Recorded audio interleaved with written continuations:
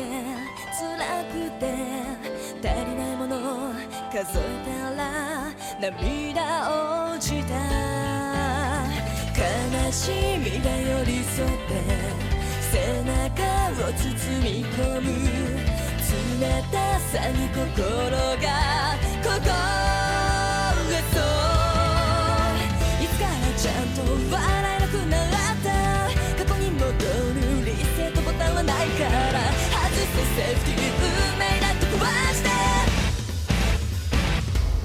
いつか流星が夜空駆け抜け全ての闇を照らす日々揺らぐことなく強くけた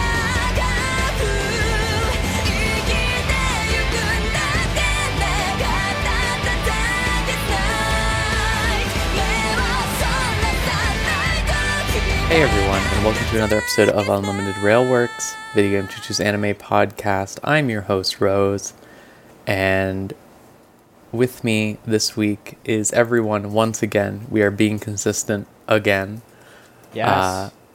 So that includes John. Hey, John. Hi there. Yeah, I'm here and I'm consistently watching stuff too. We're all. Yeah, me too.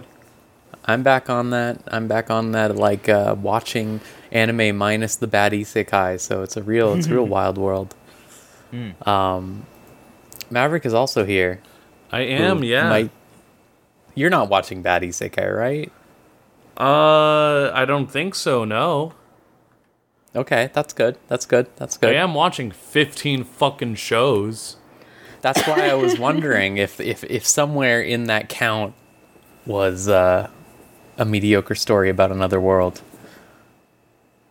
Let me But thankfully, you seem safe. I'm looking at your list, and I don't see any. I don't see anything that's like his evil Mark and the sorcerer's daughter or something. Yeah, no fucking trapped in a world where women have power and I fucking hate it. I want to die. That is the season, though. You had a chance. There was a window of opportunity. Elvie, you're not either, thankfully. Not a bad isekai. I've seen a couple bad things though. I'm processing it right now. I'm like, oh man. I feel a lot of shame. I'm carrying a weight of guilt right now. Yeah, that was bad. But no, not isekai per se. The reverse isekai though in this season, I was like, oh okay, these are fun. These are good so far. So that's kind of an interesting, refreshing twist that somehow fixes the problem. Well, no, it doesn't fix the problem. I think there is a structural problem as to why a lot of isekai are bad. But I think this at least helps fix the structural issue of like having these different shows that are the reverse. At least solve the inherent problem with isekai of being just like a death cult thing. Yes, basically. Yeah, I mean, obviously, I think Kongming is like the opposite of that, so I think it's really good. But yeah, we're all here, and this time we're talking about Gun Gale Online, Sword Art Online Alternative, It's which is by the because it's good. That's right. It's an alternative to having a bad time. As someone who has seen all of Sword Art Online, this is fairly different. It must be said. So let me open up the. I should have opened up this document with all of the information about it. But I know this is by the Kino's Journey author, Keiichi Sigasawa, and this is a story that takes place in the MMO from the first part of season 2 of Sword Art Online, Gun Gale Online, which is it's like an MMO, but it's really just PUBG, right? Like that's really what it comes down to. Like it seems to have Monster Hunter game modes, but everyone just cares about PUBG modes. Because they have the bullet of the bullets. Hold up, it's the MMO for the first part of the season? Yeah, from season 2. And then they switched to Alfheim. What the fuck? I always thought it was the other. Whatever. No, because the second half of the season has her friend who has AIDS, and it's like this really weird tonal dissonance. Well, Kirito's not gonna like that. He really didn't like it. It must be said. He was quite upset about it. But really, it was about Asuna because I think the author's on record as saying he cares more about Asuna, and that he just sort of is like putting Kirito into everything because he believes that's the best option, which you love to see that. Love to be proven wrong when you give the reins to another author. Yeah, exactly. I think this is like the antithesis of Kirito is it has to be about Kirito, right? So yeah, this is a series about this woman named oh god, what's her first name? Karen. Karen. It's just Karen is her first name. Okay, yeah. So Karen, and she is a woman who's pretty tall, and she has an insecurity about her height. So she tries to find an MMO that has a tiny character that she can be to cope with this. For some godforsaken reason, in the world of Sword Art Online, everyone's avatars are randomly generated, which is like insane to me. It's a bad idea. It's just insane that all of them are like that. Is the thing that makes me feel crazy. And like how they talk about how everyone like there's a market for selling avatars and stuff. Like what is? Anyways, so she goes there and she meets this woman named Pitohi, who is like this really edgy, fucked up woman, and they get along and eventually they get embroiled in some various PUBG battles. Most of the series is PUBG battles, with some conversational dialogue sprinkled in along the way. It's I think it's Maverick, you have this right here. I was going to ask you about it first, but you have here solid mid. I agree. I think it is on the high tier of mid to me. Yeah. So of like what I want out of something like that. So first off, as is popular whenever we start to acclimate AAVE to regular English, mid does not just mean it's bad. It means it's middling. It means it is a variation of not the worst Drek you could see or do or have, but also it's not the best. And so, like, overall, Gun Gale is fun. It's watchable. The thing that I realized is like, oh, this is a show that I need to see with other people. And that's how I got through most of it. Not because it's bad, but it's like, I could not imagine having to run through all of it with and this is not a knock against the author for Kino's journey, because as far as I'm aware, so much work gets into that story on its own that people will just laud it and applaud it for proper reasons. Here, I would say it's more having to work within the confines of the source material, and part of that necessitates, and I feel like is even recommended in the series content, like, oh hey, grab a buddy, grab a few friends, enjoy this show together. Because that, I think, is where it shines in terms of just this very, like rudimentary aspect of togetherness and friendship. And I fear that SAO fans regularly hate that shit, given that they want Kirito and his harem every season, I guess. I don't know. I don't get it. But no, this was fun. Like, I don't even have like a character that's my least favorite. I respect all of them. I respect that Peter Hui is like on that freak shit, but like Len loves it. In GGO, Karen's character is named Len, and she's just a little pink guy, and is just running around. I'm sorry. What she is, yeah. I'm sorry. When I said that out loud, I just immediately imagined Len as a pink Among Us, and still just running at that speed. Well, there's a fall guy, like a bean. Yeah. Like I'm also that. specifically thinking of like a crewmate running at that breakneck speed and snapping your neck. That sounds good. That's Yeah. basically what she is anyway. That's so. basically Yeah, what she yeah. is, yeah. Yeah, But she's an Among Us. she basically, and she loves her P90, which she affectionately calls Pia-san, which talks to her. Sometimes. Unclear.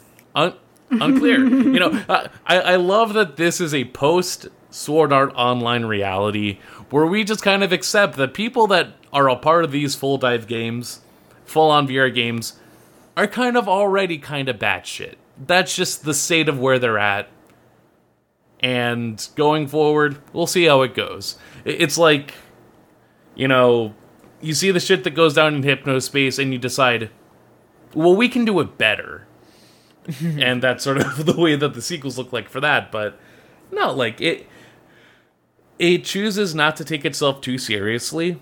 And I like that every single mention of the words Sword Art Online are either before or after some variation of just pure trash talking it.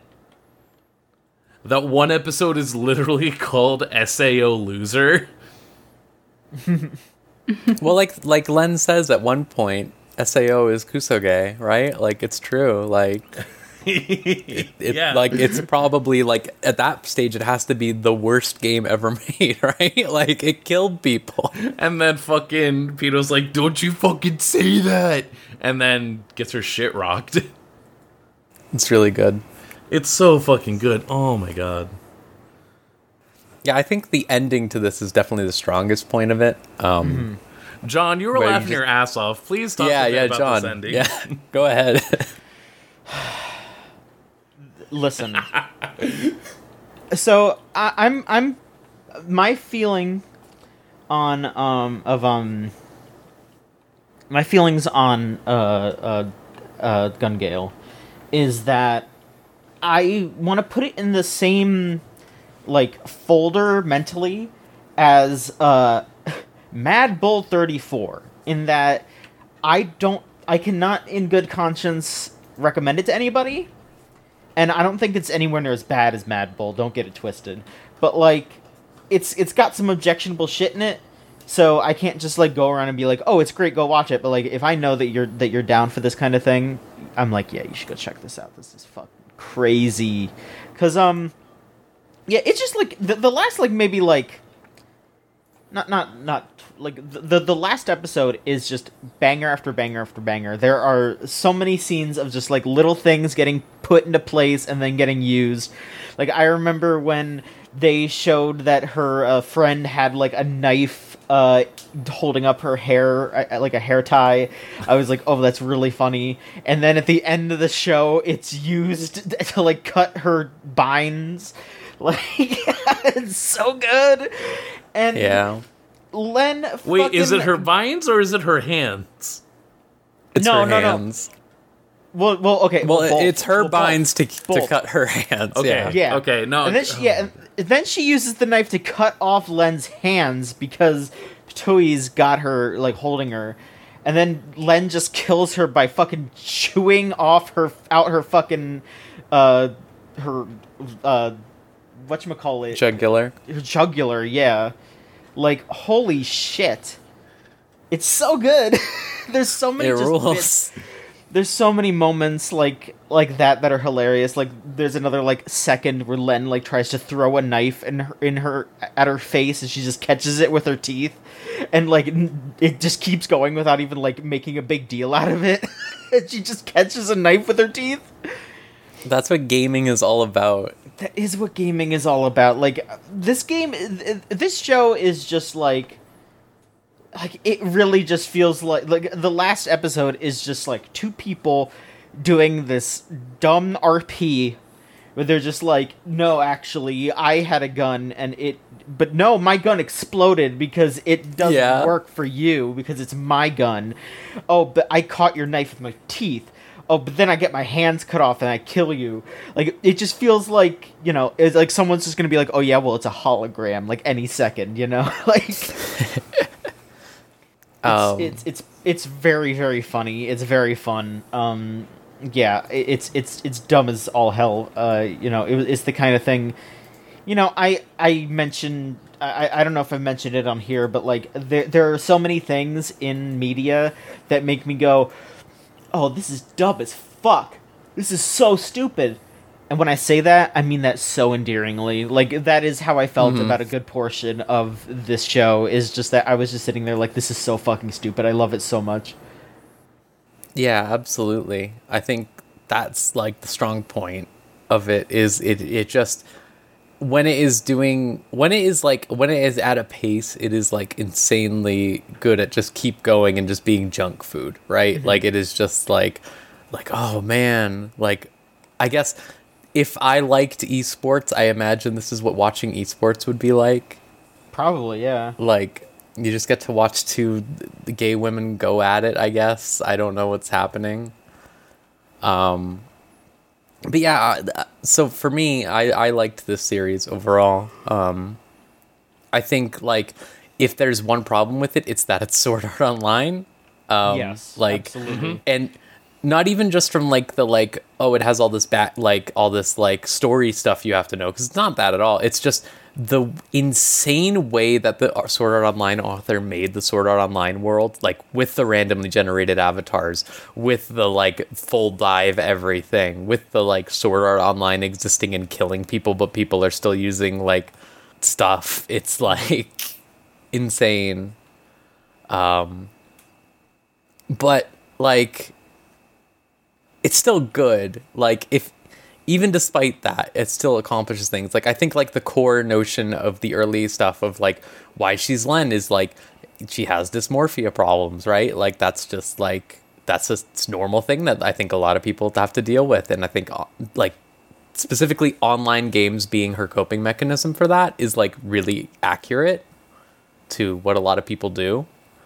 And, like, I think that it accidentally does a really good job of that stuff overall, just with the characters that happen to be involved with everything, like Pito and M. But then, like, I think, like, the other problem is that I had was just how, like, all of the main cast are these, like, fleshed out, like, specifically colored, like, unique individuals with specific gimmicks, and then everyone else is just, like, army guy, Call of Duty man. You got the machine gun lovers.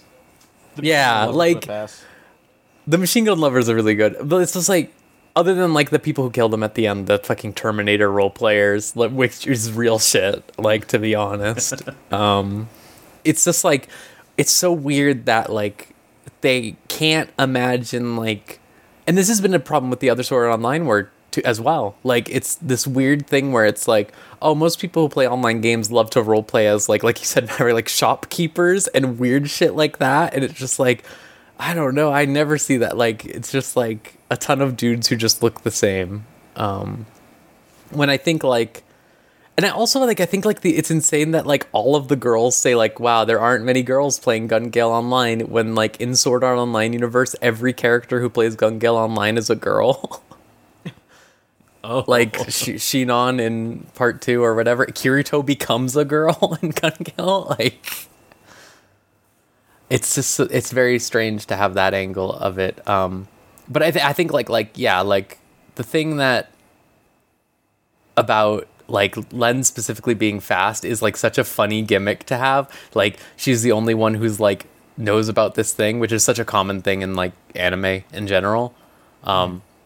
I would love to see more characters, like, I would love to see them having to deal with another player who is doing stupid exploits like them. Because, like, the idea that, like, any of the other players would, like, get mad that they're using corpses as shields is, like, really weird. Yeah, because it's like gamers are insane. Like, that's just what you do in the game. Yeah, like everyone would use that because it's a valid tactic. Like, what's going on? Yeah. The other thing I liked about that, actually, that is related to Sword Art Online, is that when they say that Pito's using a nerve gear, which is what they used in Sword Art Online, so that she can feel the pain in real life of her fucking PUBG game, which is like real hot girl shit. Great respect. I had a lot of fun with this one. LV, what? Sorry, no. Oh, yeah. No, go ahead. fucking attaches a taser to yourself whenever you lose in the TF2 server. That's what she did. LV, what did you think of all this? Yeah, I don't have much like to add beyond the points that have already been said, but this is a deeply unhinged show. Yet I think it perfectly encapsulates, well, not quite perfectly, but it mostly encapsulates well the video game experience of people just going sicko mode. Yeah. For like just absolutely like, and she did and not it's have fun. to do It's that. fun. It's a very, yeah. I think it's another good example of like, here's a video, like here's just a thing about a video game, and I think it conveys that feeling and experiences of like things like dialing up for no reason well, and just like all the strange people you're gonna meet online.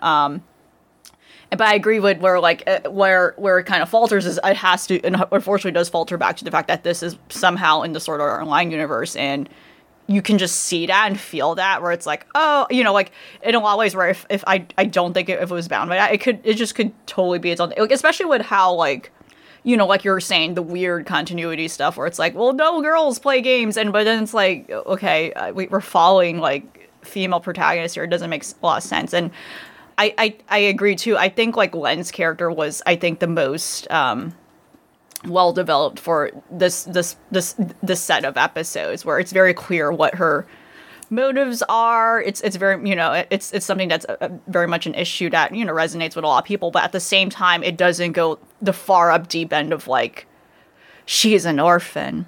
Yeah, right. She almost died in it, you know, like insane, like she has terminal illness, you know, like which also is, that's the recurring like annoying trope, like someone has a disability or is like handicapped, and like they have to escape to games because that is the only way they can live the life they want to have that they don't have, you know. It's like, oh my god.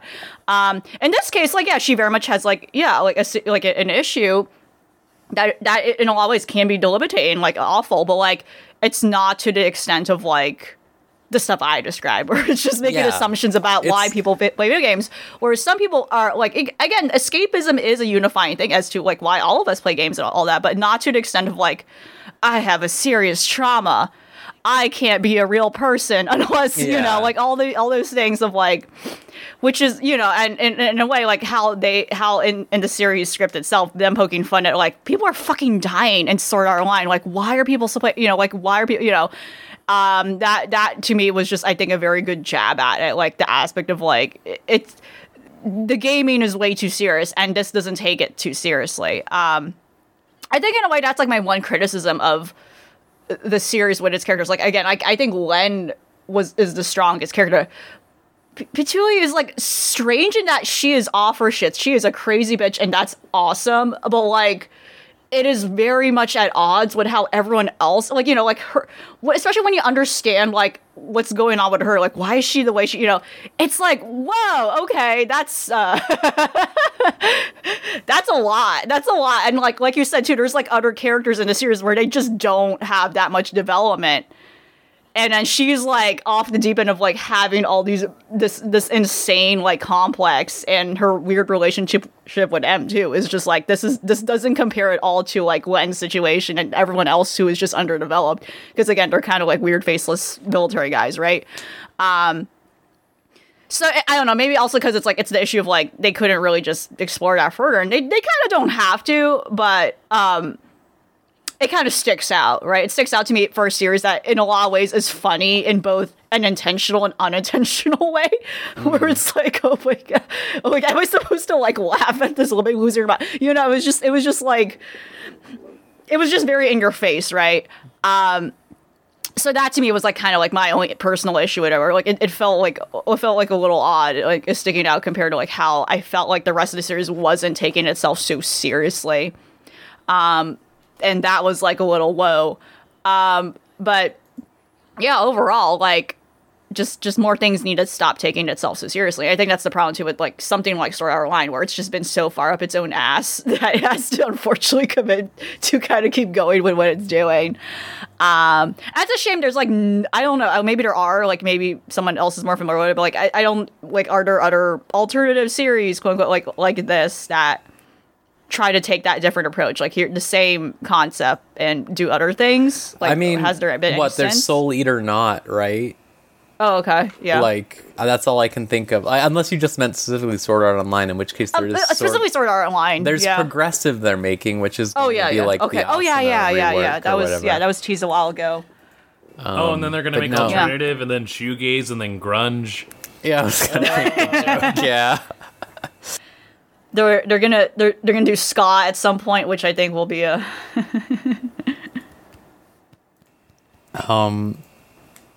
I will say that I think like they don't really needed. I don't think they needed to explore Pito that much, really, because sometimes there's just a bitch like that, you know. There Like, is, yeah. sometimes there's just And maybe someone like that's that. actually the real problem. They had to explain it.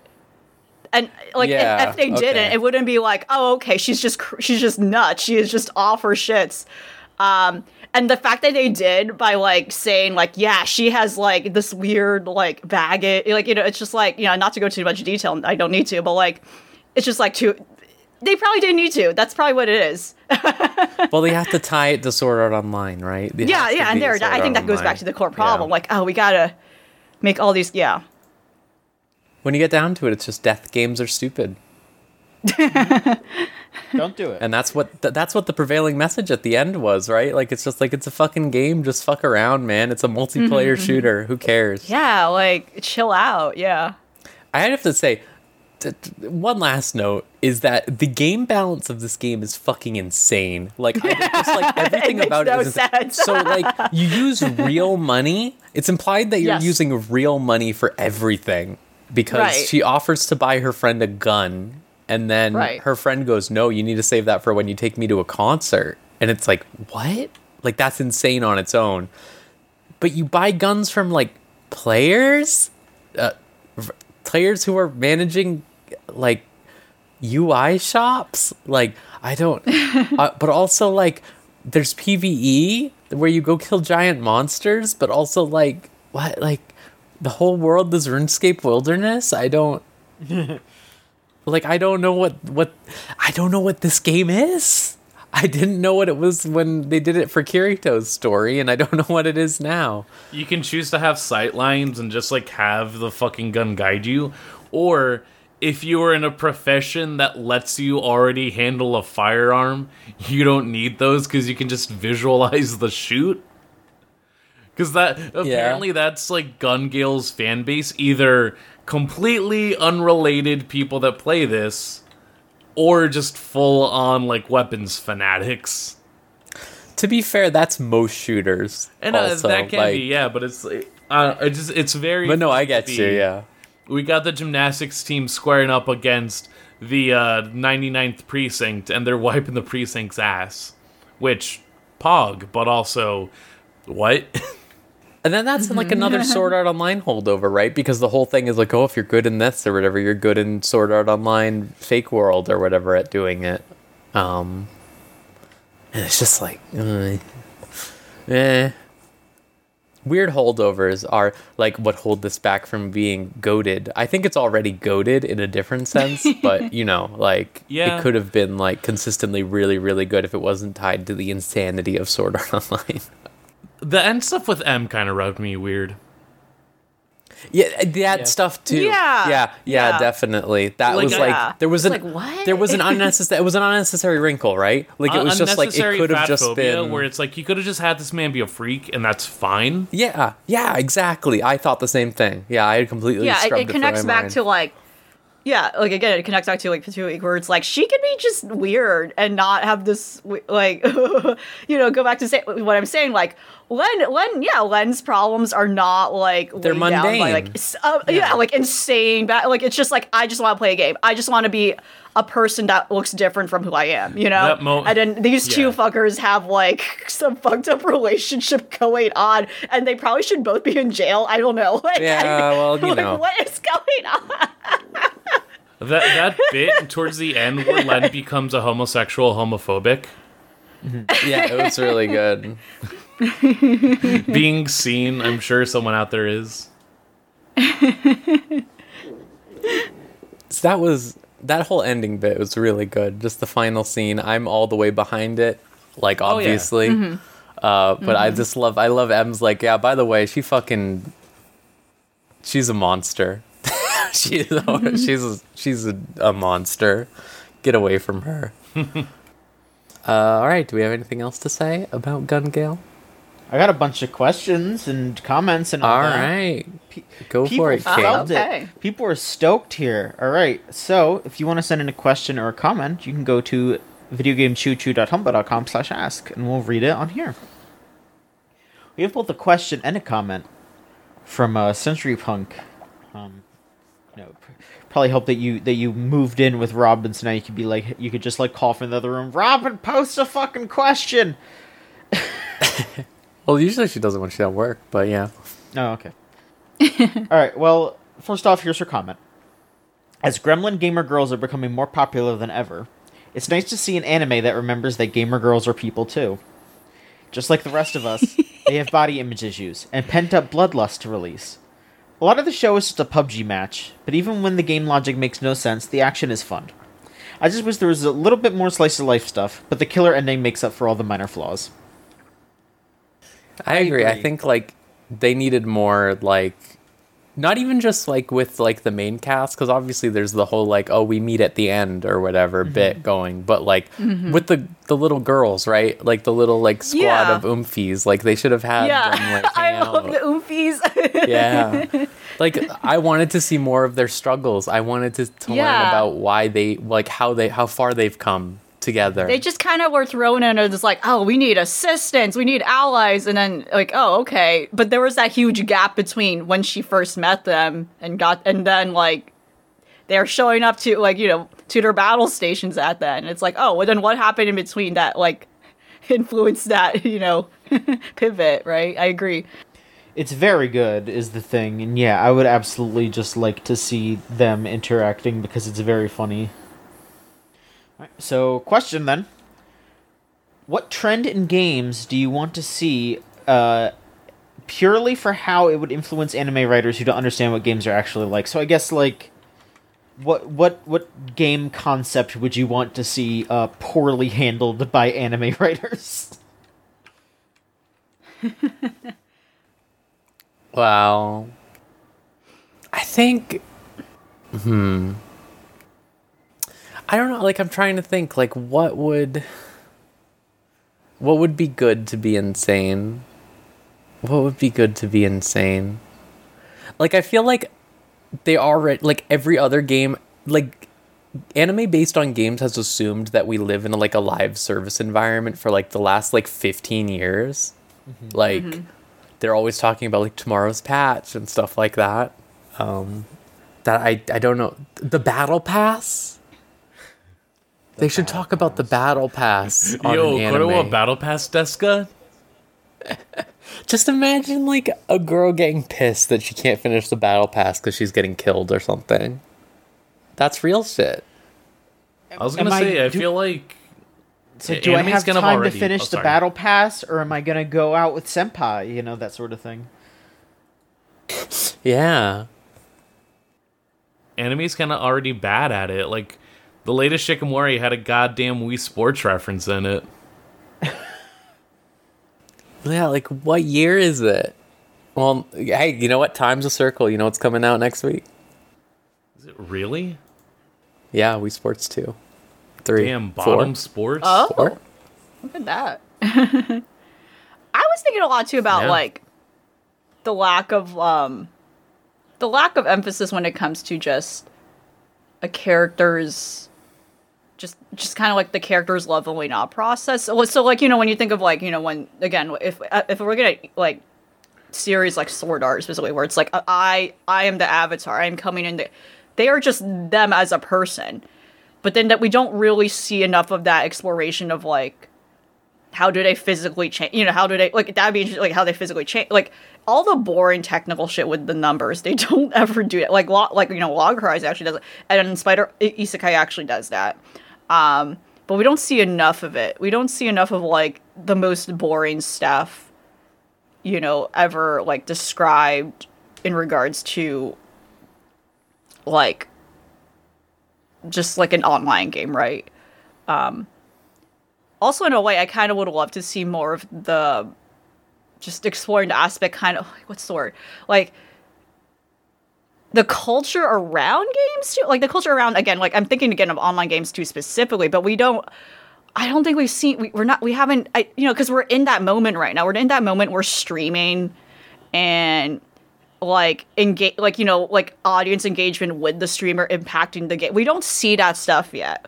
Like, are we going to reach a point now where we're going to see something about like a streamer and like how they're, you know, there actually were several horror movies already in the US, like really horrible horror movies, like exploring that aspect where like, you know, I think there was one that was literally called Fangirl. I don't remember. Yes. It was insane.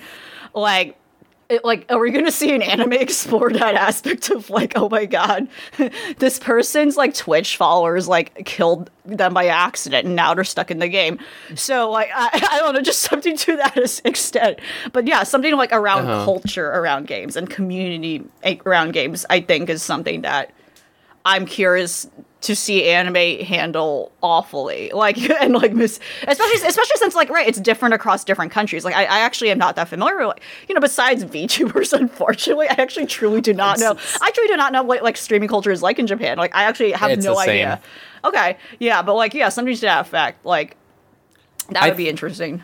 I think I need to see a VTuber anime where they have the main character go, "Oh no, I got a copyright strike," and they have to talk about the Twitch, the stream like muting their music, like shit. Yeah, just like real shit. That's what I want to see. I want to see that. I want to see an actual dissection of like what it means to be a VTuber, because so many VTubers like in Hololive and stuff like that are like disabled women, right? Like who can just, that's the best way for them to work. So like having it actually explore that instead of what I know the VTuber anime that will come out first will be, where it's just a normal woman being like, woohoo, I'm a VTuber or whatever.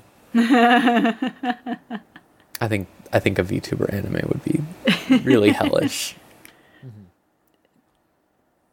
I mean, are there not ones in production right now? Or are there not? There's got to be, right? I just don't but not know around about games. them. It's just them hanging out. I crack whatever, my right? knuckles as I discuss the VTuber news. There is Hololive Alternative, which is Oh, right, that it was announced. which is not actually, hey, here's the VTuber anime. Instead, here is like anime based on the quote unquote lore of each character. I respect it. Yeah, there is no just straight. There is not yet any straight up. Oh, my name is so and so, and my VTuber is so and so. Here's the shit I got to put up with. Or the closest thing we have is that my dad is the #1 VTuber manga. That shit is insane, by the way. Just letting you know. Oh, I believe it. I read a good one that was about a house of VTubers that was really interesting. Yeah. Don't remember what it was called. Oh, okay. But it was just like, it was just like, whatever, they moved in and then everyone there is a VTuber because they're like, we all go in here because it has good internet. So it's like the TikTok house of VTubers. Yeah, exactly. Very scary. All right, so here we go. Wheel sent in a question and asked, every squad jam got the Len, M, Pitohi, and Fukajiro. Which one are you? All right, so since there's 4 of them and 4 of us, I guess we have to kin each of them here. We have to. All right, Rose, are you a Len or are you a Pitahui? Pito. Unfortunately. Well, you get the fucking photon sword at the end. Nah, I 100%, I would use the energy sword from Halo in a shooter. Like, no matter what, that's what I would do.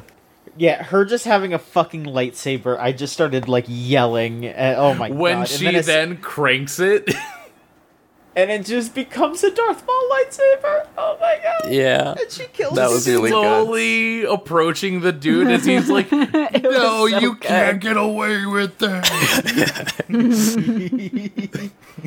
That whole sequence was insanely good. That whole like bit. Oh man. My really man, they just went, "Hey, remember that scene in Austin Powers where fucking Mike McDonald is just yelling at Austin to stop?" So good. Holy shit! I don't know who I would be. Because it's like, basically, do I want to be the scout? Do I want to be the demo man? Or do I want to be the heavy? That's what I was thinking, because I was like, I feel like you have the calculated approach to a situation of an M. Or I guess the sniper. You know? No, M's more of the sniper, yeah. Yeah, I think you have like the focused look at it. Yeah, but I'm also just dog shit with snipers. I never pick up a sniper. I guess out of like use case, I find myself more in the role of a Len. I'm trying to think who I like mained the most in like Gundam Evolution right now. Because I feel like I got fairly decent with like Sazabi and the RX-78. And I feel like that feels more like a Len approach. All right. Obi, how about you? God, I am feeling Fuga Zero and / Mew. I was going to say that. I really Even like literally her actual real person, like her real person, she's like no, like how she like plays this other game, like what was it, the Alfheim. the Alf, yeah. Like I'm like damn, okay, yeah. And she's like, oh yeah, I play this for the aesthetic, like okay. And then she learns to be a freak too, like what everyone else. It's extremely funny. No, yeah, I feel it. It's been a while. Like I also too have like the last game of like equivalent is the Gundam game too. We both the beta test for it, and I can't really reference anything I played well with that.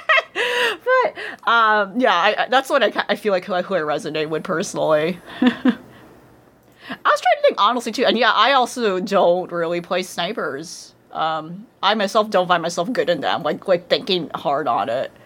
But I do enjoy playing tanks, so that's also a tricky one. But yeah, if you hadn't said it, I was going to say that was you anyway, because it's really, that is the vibes. Just. Well, I mean, I guess since he's the last one, I guess I would be M. I mean, I do enjoy being backup for folks. I would love to be a scout. You know, like not the scout, but a scout. That seems fun. Yeah. Again, not the scout. Not everybody scout, can be a Germa. It's hard. No. Yeah. It's difficult. Last question here, and I mean, these are all the questions we got. So, yeah, again, people were stoked about Gun Gale. You know, I think we did a good job doing this one. Beryl Nor asks, if you played Gun Gale, would you revel in the bloody carnage of murdering fellow players? What weapon / method would you use to do so? And if you don't want to hunt and maim other players, then why are you such a stick in the mud? Dog, no, I'd get murked on sight. Like, I am... like, the only reason I was any good at Fortnite pre-nerfing the crack was, the crack being building, because all the builders are on crack. Anyway, the only reason I was good is because I, like, staked out and just actively avoided conflict until, like, 50 rank. This seems like a type of game, as I think Rose you mentioned, like the design of it like makes no sense. Yeah. And inherently, really I feel like if you are not there in the first phase of this game, that's it. You're screwed over. You are a new player. Good luck. Everyone else is like experienced and ranked up. It's like so imbalanced. At some point, I'm just gonna be like, listen, I'm gonna be the scumbag person who is like gold farming or whatever the equivalent is in this game. and just ripping people off, selling shit. Like that's the only way. I don't think I will survive in this game. Not because I'm not trying, but I'm just not good enough. At the point I will play this game. Also, wait, I just realized, like, does PUBG have, like, a closing circle structure to it? Yes. Yeah. This game doesn't have that at all. What the fuck? I thought that was insane. Like, that was the thing So that they was somehow, getting me. they somehow like keep finding each other. Yeah, it's just weird. Well, they You have can the just pinging. They camp out at the corner of the map the entire fucking time. and make them come to you. Yeah. This again, bad game design. Just bad. yeah. I also think, LV, like, honestly, as imbalanced as this game is and you think everyone else would be way better, I think everyone in this game is, like, insanely incompetent at playing it, it seems like. So I think you'd be fine. Like, it's just like... Like, you just go in and everyone's like, huh, what? I don't know. Like, whoa, you can use a That's body fair. as a shield. Yeah, it's one of those things where I think there's like a balance of enough people that are unnecessarily freaks about it. And as a result, that has created like a cesspool of like the average person who's just like confused, but somehow they get by because the more honed in players are focusing only on each other and not everyone else. So maybe there is like an advantage to that. Yeah. There doesn't seem to be ranked matching. So like, No, not at all. It's just No skill-based MMR. no, absolutely not. No, see, that's the thing I was thinking. I was thinking, like, in a game like this, I would 100% do the, like, squad jams and bullet of the bullets or whatever. Oh, yeah, like, yeah. I've always been a ranked PvP murder person who goes Right. crazy for murdering people in the PvP ranked mode. But if it's, like, overworld shit, like they're doing at the end, no way, man. I would never do that stuff. That's, like, sicko stuff. You have to be a real sick person to do stuff like that. You know, like the RuneScape people who are like, "Oh, come out here. Let me give you a present out here." You know. What about you, John? Man, I'm not really a PvP person. Like, I mean, and I'm not an MMO person at all. So, like, I my answer is I probably wouldn't be playing Gun Gale at all. But I guess if I was, I would kind of just like to do PvE stuff. That would be my thing, and not really for like a moral reason. I would just be like, I don't know, I just like fighting the monsters. I just like getting gear. I like to go buy stuff. I don't want to fight people. They're too good at this shit. The other reality is that I don't RP, so it's just like... Yeah, that too. They'd be like, why did you do this? I'm like, bro, you got a family. Calm down. I would just end up being, like, an insensitive troll in the case of, like, literally go touch grass. Wow. I have to watch my back. You're gonna have voice chat on. You're just gonna like. I'm gonna be talking about like the evil blood sword killing people, and I was gonna be like, "Come on, man." I'll be like, cool. I gotta go watch anime. Hold on. I got work tomorrow. What are y'all doing? All right, is that it, John? For questions? That is it. All right. Thank you to everyone for sending those in. Whew. All right, Maverick, I really want to get this going again because you last week you had last episode rather, you had your giant list of all of the episodes of anime that you had watched in the new season, and we only got to a couple of them. So I was wondering if you'd like to discuss a little bit more. Yeah, I totally can. I'm curious, what are people interested to hear about most? Because there's definitely things that, like, I want to tackle the stuff that people are curious about that they haven't dipped their toes in yet. Let me take a look at your list here. Because after the last episode, we do have a few things that at least a few of us have started to, like, get into. So if I can just fill those other gaps, I'd be interested. Ooh, okay. Love After World Domination is another contender of, like, solid, enjoyable mid, where the whole premise is literally the leader of a Sentai squad. It falls in love with a leader of the opposing baddie forces, and is like, "Hey, do you want to be my girlfriend?" And she's like, "What?" And he's like, "Nah, I'm serious." And she's like, "All right. I mean, you're cute. Didn't really think this was gonna go my way because job and all." And it's basically just going to be a whole season of how do we keep these two dipshits still connected with each other without getting it, like, in the business of everybody else. And it's very fun so far. I'm glad that it's got just pure chaotic energy in a way that's really, really fun. The designs are solid for the most part. OP is super fun. And the ending's cute because it's like, you're a villain, but you're also like a cutie. Flaunt it, show it off. These motherfuckers are too built to be in high school, I'll say. Like, I'm asking character designers to just accept... and, one part, I realize, yeah, it's a Sentai show, it's tokusatsu. Part of the joke half the time is like, oh, these are literal 20-year-olds playing the role of a high schooler. I get it. But if you're also going to build this as, like, partially an ecchi series, it's like, buddy, I need you to pump those brakes. It's just, like, so weird to me that there's just, like, why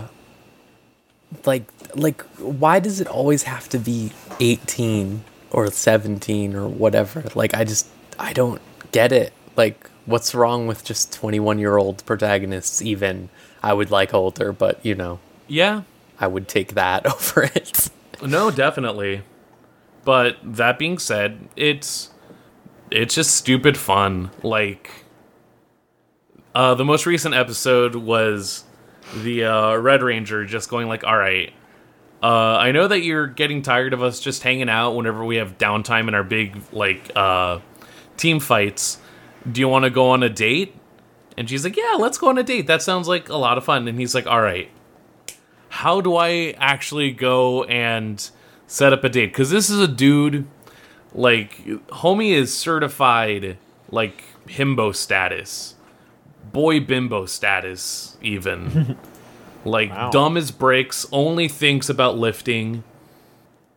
And he's just fully on it. So he asks the Yellow Ranger of the group, like, hey, you're a girl.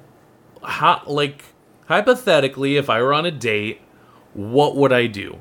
And her, being 19 and, like, a beer in, is like, nah, just fuck it. If you do whatever you want, it's fine. It'll be a nice setup. Fuck it. And so he's like, wow, perfect.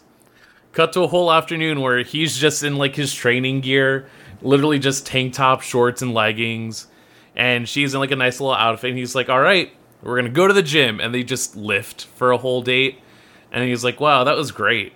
Now we're going to go ahead and go on a whole jog. Can you run in those heels? Fuck it, you can because you're a villain. And then, wow, perfect. Let's have some lunch. I packed all these protein bars. And then gets a call from the Yellow Ranger like, oh, dude, did you, like, take what I said to heart seriously? No. Here's what you're supposed to do. And he's just like, oh, I fucked up. I fucked up bad. But then it turns out, like, no, she's fine with it because she just likes spending time with him outside of work. And it's fun. It's cute. There was a really good, just, like, gag in the other most recent episode where he is like, I haven't seen you in 2 weeks. I'm going to go over to your base. And she just has to hide him, like, from everyone that's, like, reporting into her and shit. Where it's like, some of, like, the sex comedy stuff, but nothing, like, too, like, ridiculous. Yeah, because that was going to be my question, was with it trying to be an ecchi series of sorts, how severe it was. But I take it based on the fact that you didn't acknowledge any parts of it being particularly bad, that it's just, like, pretty standard fare stuff. Yeah, no, it's, like, it's etching the fact that you decide to make a villain in lingerie for, like, most of their appearance, but I don't know, you still at least have enough comedic timing to, like, actually provide other jokes, which is appreciated. So, it's not bad. All right. actually, this is a good way to build into a co-op discussion, as it were. Do you all want to talk about Healer Girl? Because I've heard some things about Healer Girl. Sure, yeah. I can start it off. Healer Girl is a musical anime. It is a musical anime. Yeah. Yeah. About taking place in this world where there is a particular study in medicine where music and singing can help someone, but nonetheless, immediately from the get-go, that doesn't replace like legitimate medical and science, But it is clear in this world that this stuff works. Like there's something innate to singing, just pure raw singing that can help like make someone feel healing good, right? Like it can help heal someone. Yeah, right.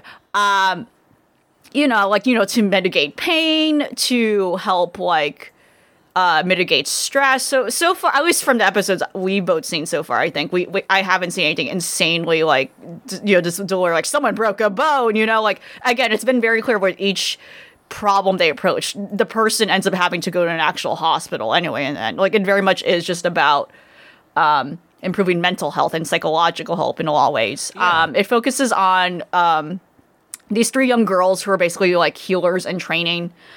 And it seems like the structure really takes a lot of notes from when it comes to like shrine maidens and like certain, medicinal cultures and groups where because all of them are girls right now. So I think it's like taking a lot of notes from like certain things like that that do exist in our reality when it comes to people who like do shaman work or witch doctor, what is categorized as tribalistic medicine or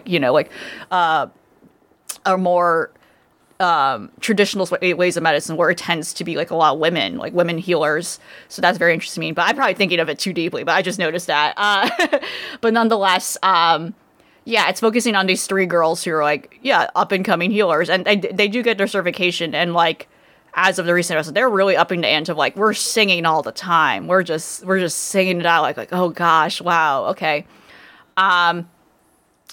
Their personalities don't really stand out to me. I am more so impressed by the concept of it, where like I said, this is a musical. They are belting out. They've had to write original music for every episode where they're singing there's moments of singing dialogue, and there's moments of this is a song. These are there's at least maybe 2 solid 1 minute long songs per episode.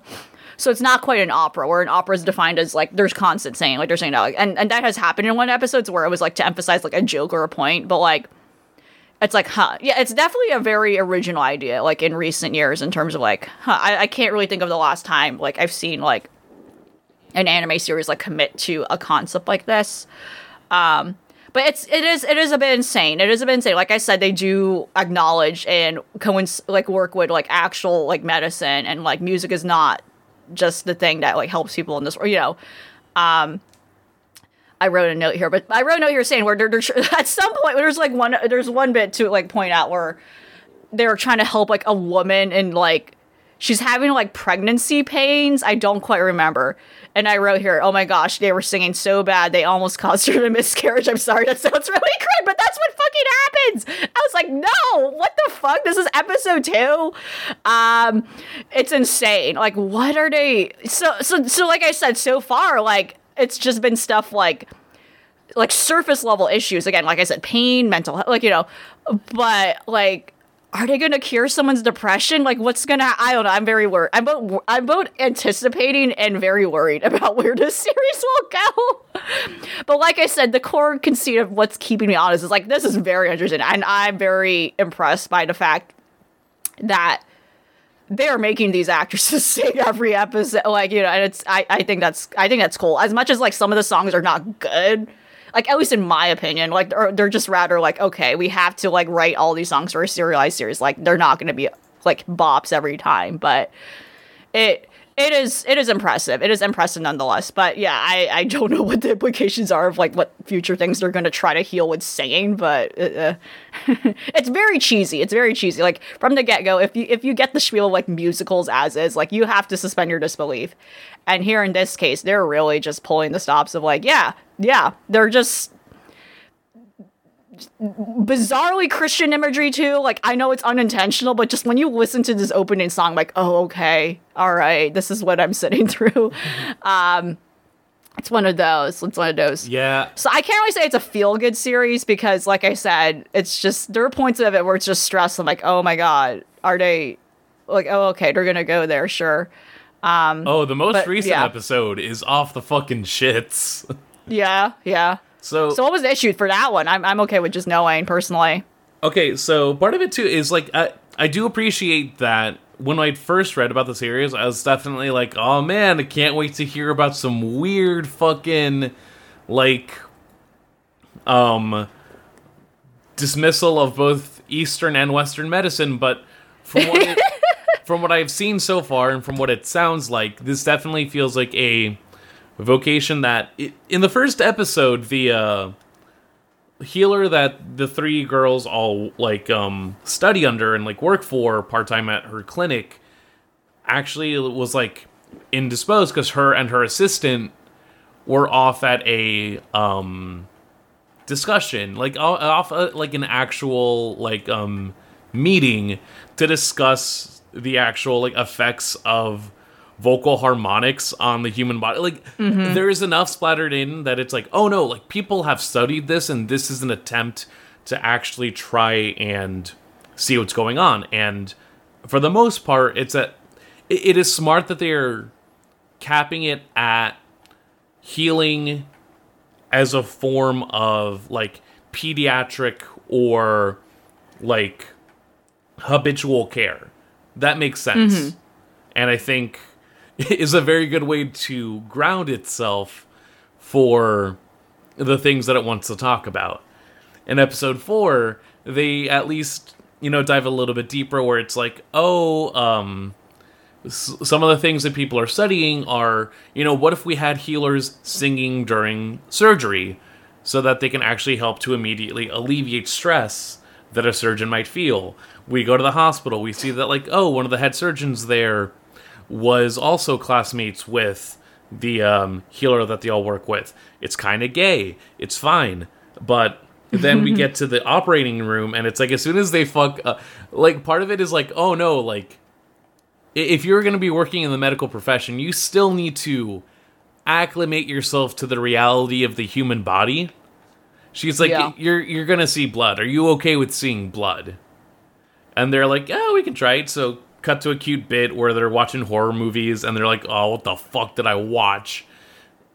And then at the operation, something goes wrong and there's literally just blood spurting. This dude's like, his IV is going off the shits.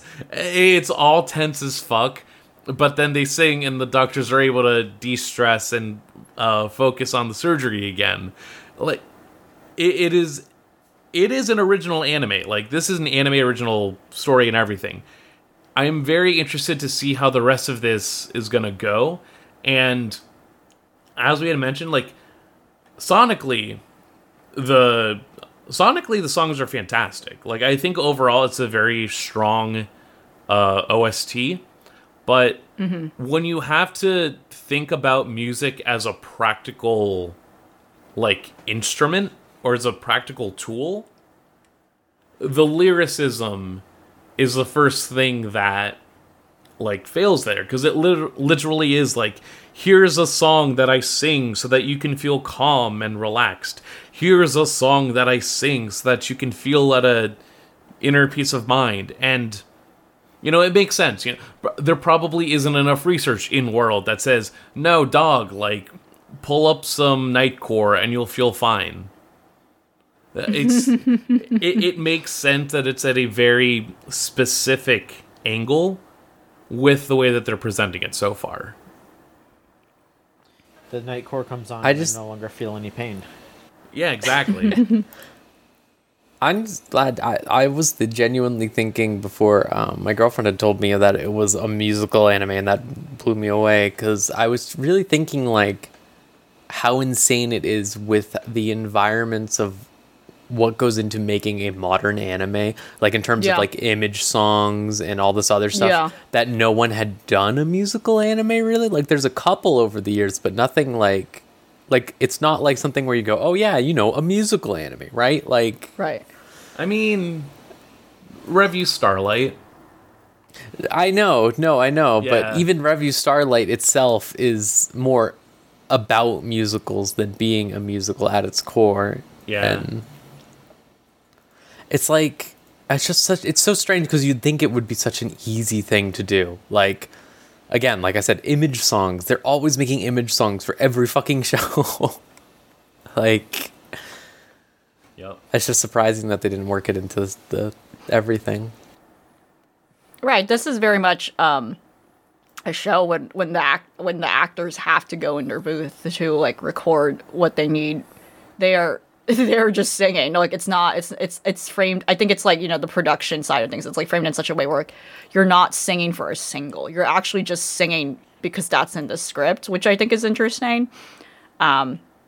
You know, I'm trying to think a lot too about like a lot of, you know, at least, you know, TV shows from, you know, both anime and live action in recent years that are musicals, and it is definitely a different ballgame. So I wonder, like, I definitely agree. Like, I wonder what the challenges are when it came to making something like this, and like what was their approach to do so. It probably is no different, but it's definitely like unfamiliar territory, I think. What I'm curious about here is how this anime specifically was made, because like so many original anime you see are rushed to the end, right? Like, Right. and like just a work in progress. But like I'm wondering, like something like this, it has to have been done in advance, right? Like most of it anyway. Like It at least feels like everything, like, this feels like it has a solid show Bible, if anything else.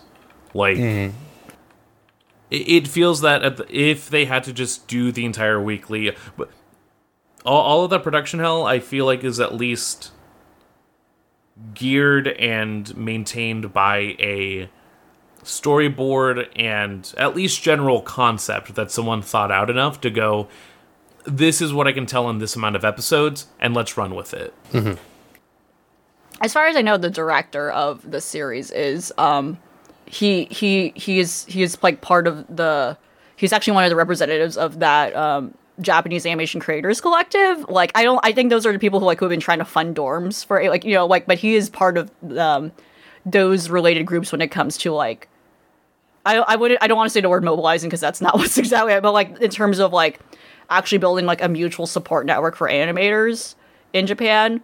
So it seems like there is some sort of like very clear approach when it came to probably producing this anime differently. I know there's like an interview with him, but I haven't fully read it. Also directed Full Metal Alchemist Brotherhood, so... Oh, there you go. another classic musical. Oh, that's really cool. I think, like, as I continue to complain about original anime, I'm at least glad when it's something like this that's at least going to establish something that didn't exist before. Yeah, trying something different. Yeah. And branching out into a field like that. It's good. It's good. John, Hello.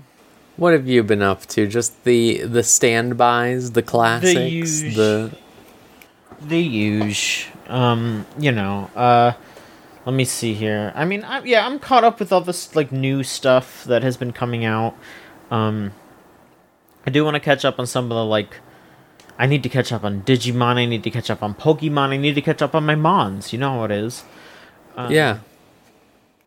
But, you know, I've been watching Spy Family, I've been watching Kaguya, I've been watching Kome, all that shit. That's just, it's all been solid. I don't know, is there anything that y'all want to talk about out of those three, I suppose? Because, I mean, we completely did not touch Spy Family last time, so... that's yeah, true. we didn't. That's true. All right. Well, then, yeah. Let's talk about that real quick. It's fun. It's good. It's really funny. It's adorable. I really like it.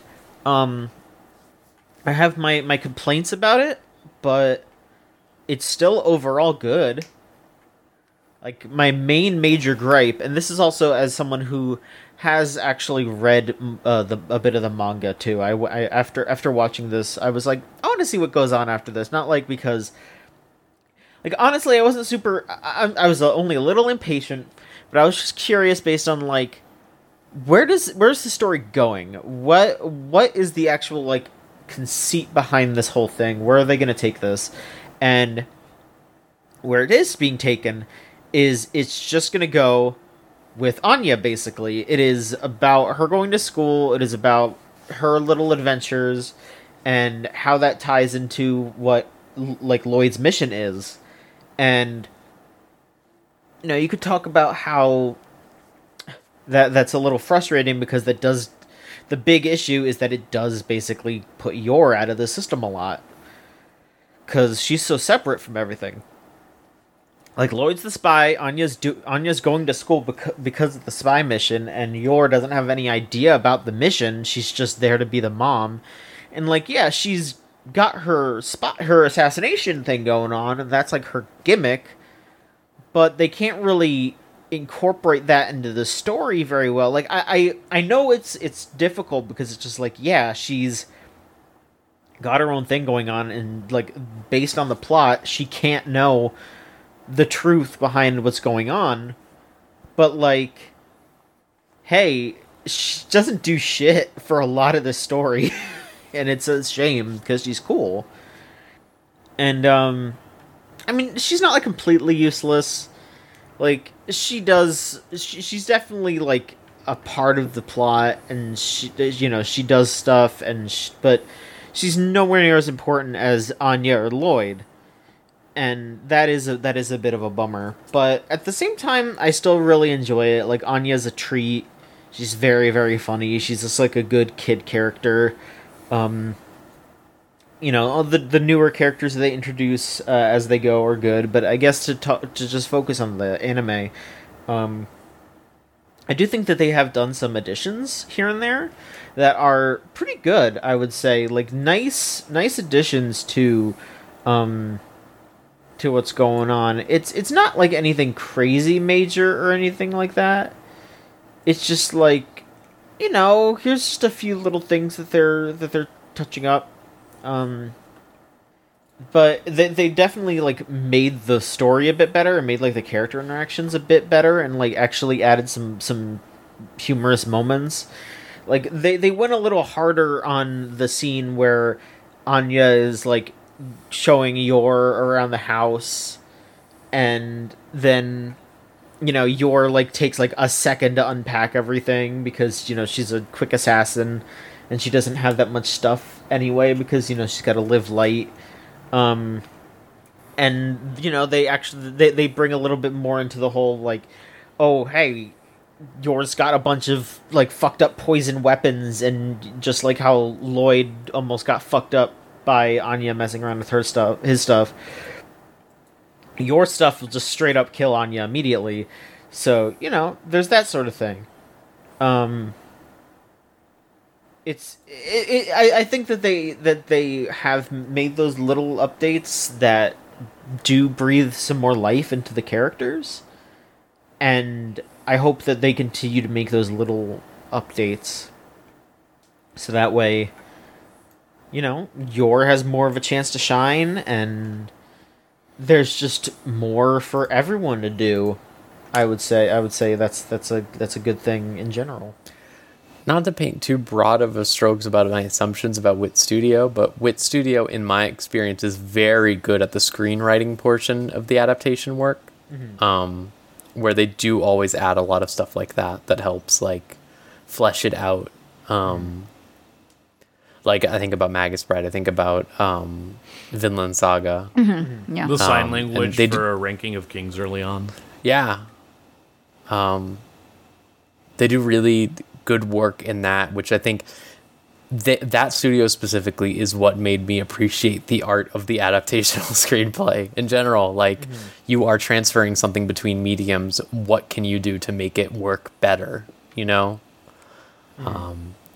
which is why I'm worried about Chainsaw Man.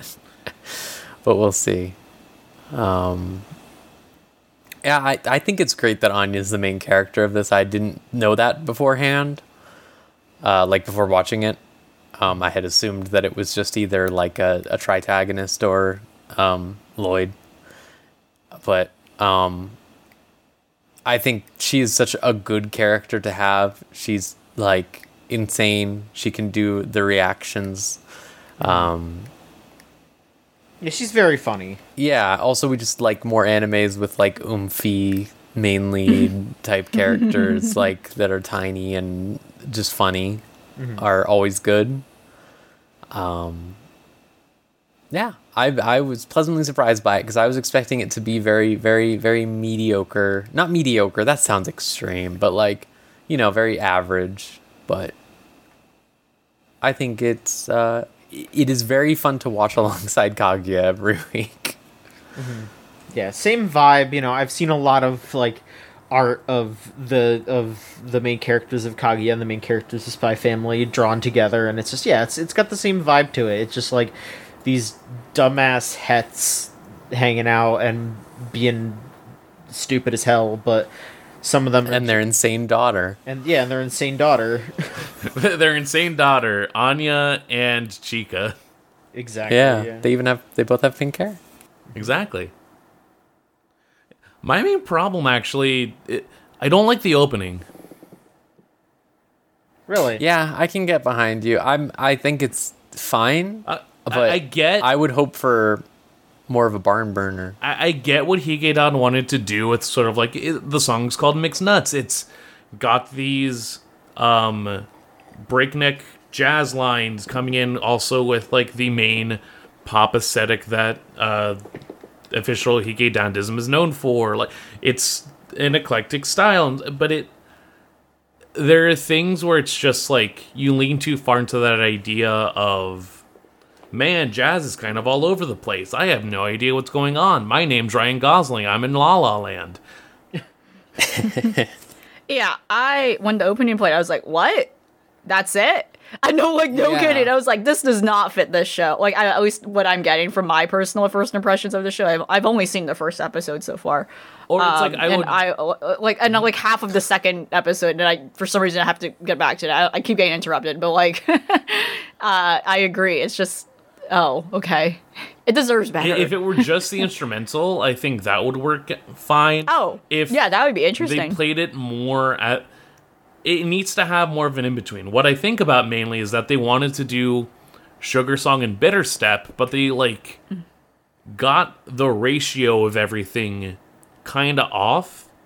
Because there are literally moments where I'm like, did you mean for this part to, like, be in this part of the song? Did you misclick when you were putting everything together in your DAW? And this is... Literally, it's like in the first 30 seconds, there's like this random horn line that I'm just like, this just sounds bad. Right.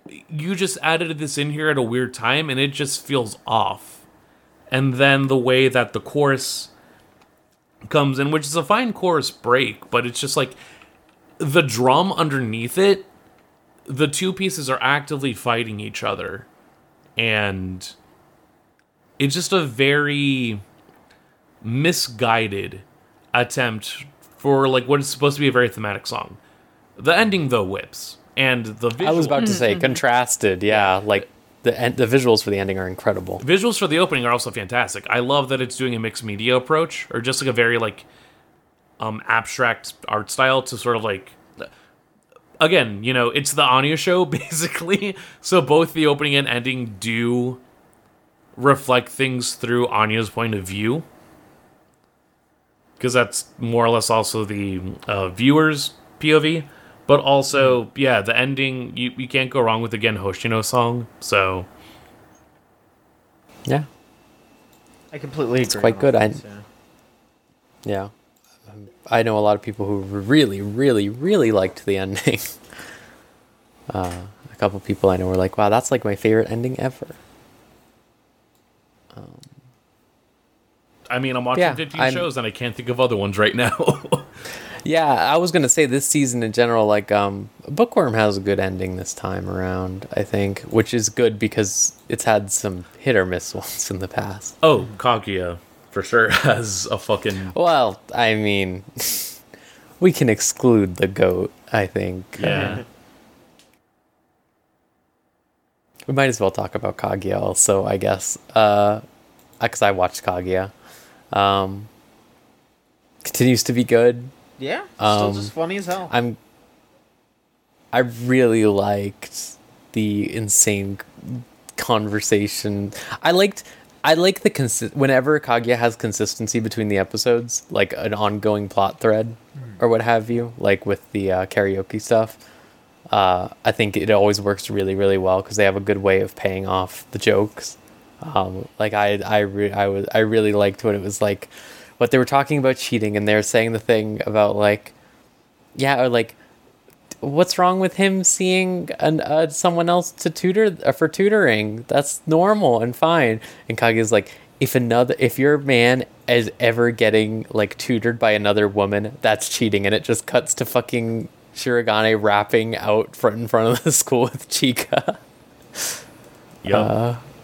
And I was just like, God, it's really good. I think they built up all these characters now to a point where, like, in the first season, watching a bit of it again as a rewatch last year, it's like very much the Shirogane and Kaguya show with funny Chika randomness.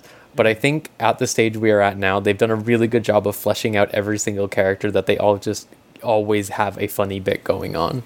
Yeah, absolutely. I think now we also have like a proper new character in Mika. Oh, yeah. Mito or whatever. Yeah, like fucking Kaguya's second cousin. Oh, her, yeah. Insane woman. Yeah. Insane woman. What an insane woman. Yeah, I really liked just like, did you really tell her she was cute? How could you do that? It will just go straight to her head and she's going to go insane. And it just cuts to her walking home or whatever, and she's just like, oh, I feel so happy now. Yeah, I mean, also after her just sort of being like, yeah, I love him so much.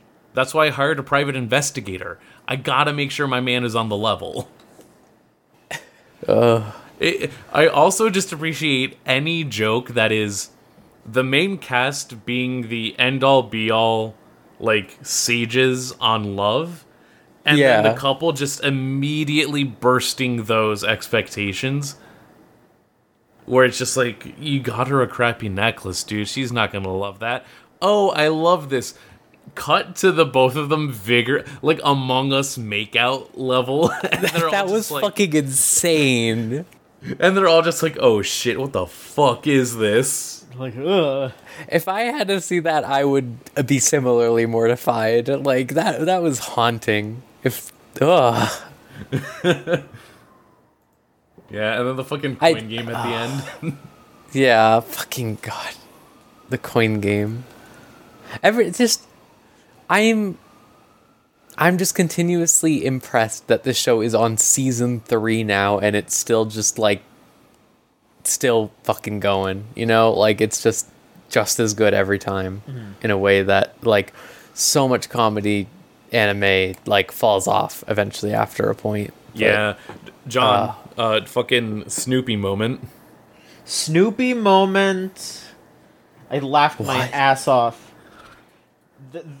There's the part where they like the second cousin goes away dejected. She's just full on like Snoopy, like Charlie Brown walking. Oh with yeah, the Charlie Brown music playing. Yeah, very good. God, I had forgotten about that. Sicko stuff. Which I now realize is the second Peanuts reference that they've done.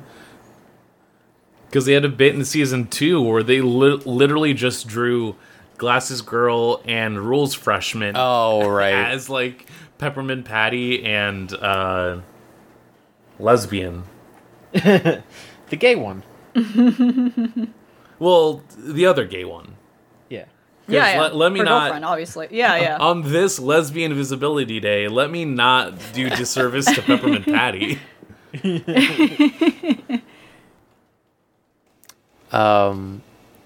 LV, I Yes. wanted to ask because you had put this down on the listing, I think, last time, but we didn't get around to it. Tell me about Kotaro Lives Alone and its live Yeah. action adaptation. Yeah, I would love to, because it's also something I think I should. I definitely want to speak about highly, but also will speak with caution, because I'm sure people have seen this strange little boy with slit eyes in their Netflix thumbnails, and they're like, "What the fuck is that?" It is definitely a strange art style. It's definitely a strange art style, and I wonder what the intentions are behind it. But this is a genuinely serious, like, pretty grounded, like, series about child neglect, and I think it, like, handles it in a very grounded way, like, in a way that I think, like, okay, you know, like, in a way that we, like, kind of are put in the perspective of, like, the kid himself, and we, the audience, are kind of, like, sharing the same, you know, feelings and emotions as the adults are kind of, like, around him, are processing, like, what his deal is and realizing, oh no, okay, that was what his situation is. And it does it in such a way where it's not dreary at all. It feels very slice of life. It feels very much like, you know, kind of like, you know, C'est La Vie, where it's just, it just is, right? Mm-hmm. It just is. It's realistic, and it doesn't feel like it's bogged down, like, oh, it has to be sad every time, like, it has to be dark every, like, no, but it when it reveals certain things and when it explores certain things, it does it in a very frank way, I think. So, the series basically revolves around this young boy named Kotaro, who, one day, you know, actually to jump focus on the main adult protagonist, Karino, or Shin Karino, who is, like, this mangaka, and he's kind of like a slob. He's just, like, whatever. He's just kind of like an average guy with below average traits too. He's not a bad person at all. Like, it was very strange how, like, they, like, in the beginning of the first episode, like, he has a girlfriend, well, now an ex-girlfriend, who, like, slaps him because apparently he forgot her name. And, like, okay, that's kind of fucked up, but we don't really see anything like that at all again. He's just kind of, like, a lazy person and kind of, like, a little inconsistent in his work, but he nonetheless does work. Like, so I don't know. But anyway, point is, one day he's just going back to his apartment, and, like, he just sees this kid moving next door to him, and, like, this kid has no adults with him. He has no, like, parents. It's very clear this kid is just living alone. So, you know, this guy's pretending not to care, Shin, and he's just like, okay.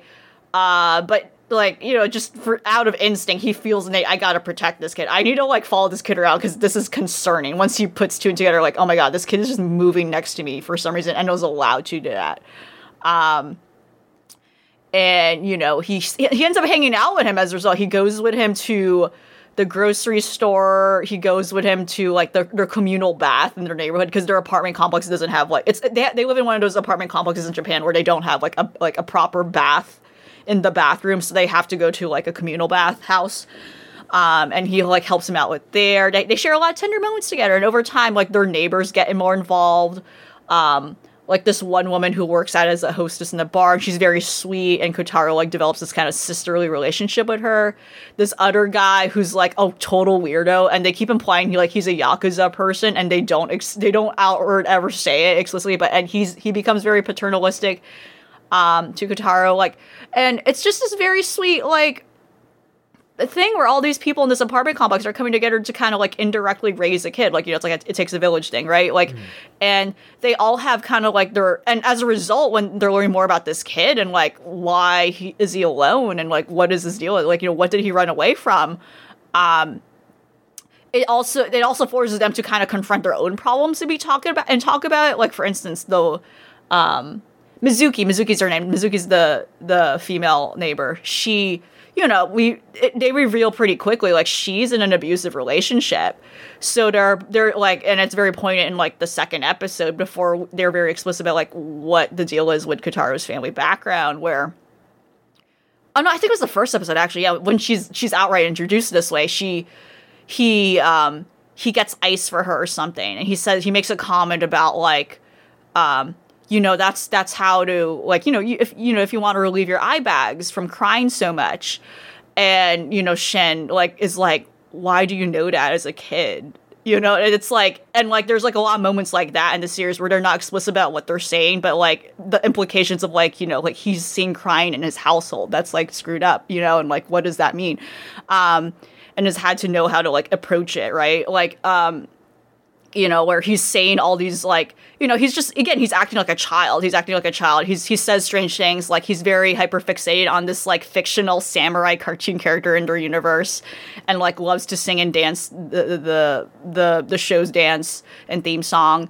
But then once in a while he says stuff like that, and it's like a very pointed look at, like, a kid processing trauma, too, in such a way I don't think I've seen, like, an anime do. And especially, again, like I said, in such a way where similarly, we've alluded to this when we talked about Gun Gale and like other shows where like, just the concept of talking about like a serious heavy topic like that without it being so flagrantly like sensationalized and exploited, like, kind of, it feels like it's exploitive when they like, depict it. And in this case, it's just very much like, oh my gosh, yeah, wow, okay, yeah. I feel like the acting in it is very realistic in how they choose to convey these issues. And yeah, ultimately it goes back to like Shin himself realizing I kind of want to take care of this kid, and he realizes I'm like a guardian of this kid at this point. And it's like him kind of like accepting that fact throughout the series and realizing I have to be kind of the one to protect this kid, especially when he becomes more knowledgeable about like what the deal is with like what happened to this kid's parents, while Kotaro himself was forced in a lot of ways to mature and do all these things by himself and knows how to take care of himself, but at the same time seems clueless or at least naive about like what's going on with his family. And unfortunately, again, like within his trauma, he's convinced still that, oh, I done something wrong as a child. I screwed up, and that's why my parents like, kind of rejected me or don't, like it's like all those things. And it's very frank about like exploring those issues. And the anime series is like 10 episodes. So yeah, it's like right now it's on Netflix. I don't know if it's anywhere else. And apparently I learned, like, yeah, there was actually a live action drama adaptation of the same thing. So this is from a manga. That's actually still ongoing. And I decided to watch the live action drama, which actually came out before the animated. So I think like 1 or 2 years ago. And the drama is very interesting in that, like, in a way, I kind of liked it better. But I guess because it's an actual child playing the Kotaro and not Rie Kugamiya, and God bless her, who's like already in her 40s, still playing children somehow. Like, I didn't even recognize her voice. I was like, what the fuck? Or still at least still capable of playing like a young child voice and it being convincing, which is fascinating to me. And yeah, because I think because like they were doing with real actors, something about my suspension of disbelief over like this weird kid wandering around and people are just letting him do whatever. The way they justify it in the drama is it's like there's like a little more logic they attach to it. It's like, oh, okay. And they had to tighten up because I wouldn't be surprised if they like actually no, when did they film it? Oh god, they probably did film it like during COVID. Okay. Yeah, so they probably definitely had to tighten up the cast, which was apparent because also it was like kind of it's clearly like a low budget show where they just jumping between the apartment complex and some place they found in the neighborhood, right? And they tightened up like a lot of the adult characters' stories more, which I kind of appreciate. They actually added like original characters where at some point Kotaro goes to school and he has to go to school now. And they like added this original teacher character, which is hilarious. And he's like an adorable person. And apparently he was like such a fan favorite for the drama. They gave him a spin-off, which I also watched. And it was like, oh, okay, that's fun. And yeah, I liked how the drama like added its own things that I felt like enhanced the universe more, like enhanced the story of what was going on, and like in its own different way. Like it felt like the drama, because again, like of how it was very much in the perspective of the adults. When you're unfolding all events, whereas the anime, we're very much in like Kotaro's mind a lot of the times, and it's following him. It's following him whenever he's alone sometimes. Whereas the drama, of course, because it's also a thing, it's trying to, of course, like uplift their star-studded cast, so to speak. One of the characters is played by like the more Clover Z girls. Like one of them, she plays someone. So they kind of like are focusing more on things from the adult perspective too, which is interesting. But yeah, overall, it's a difficult series to recommend because it's just actually it's very tough. It's very emotional. It's like it's very realistic, I think. And it could potentially be triggering, you know. It's like, wow, okay, all right, wow, you know, like every time, you know, there can be a joke made about like, wow, it's a trauma of the week. Like every episode was a different topic. Honestly, it's like, oh, okay, all right. But again, like I said, I don't think it was handled. None of it was handled in such a way that was very like sensationalized or just gross, right? It was very frank and like manner frank. It's like, oh, okay, wow, all right, oh, okay. And how it ends too was very like heart-wrenching, and like it does make me curious over like, oh yeah, you know, if there's more of this, I would love to see more of it, and like where does this go from here? Especially since it kind of ends at an apex of like Shin realizing, yeah, I need, like, you know, like I said, he ultimately realizes, I think I do need to be this person to watch out for this kid, and the question over whether or not he is willing to be a parent, right? It's a very good series, but right, it's something I would be careful in recommending because I think. It's very bold when like in the stuff it explores, you know. And again, it's not graphic, but the writing alone I think is very powerful with like how it implies a lot of things without needing to show it, right? And I think that's good. No,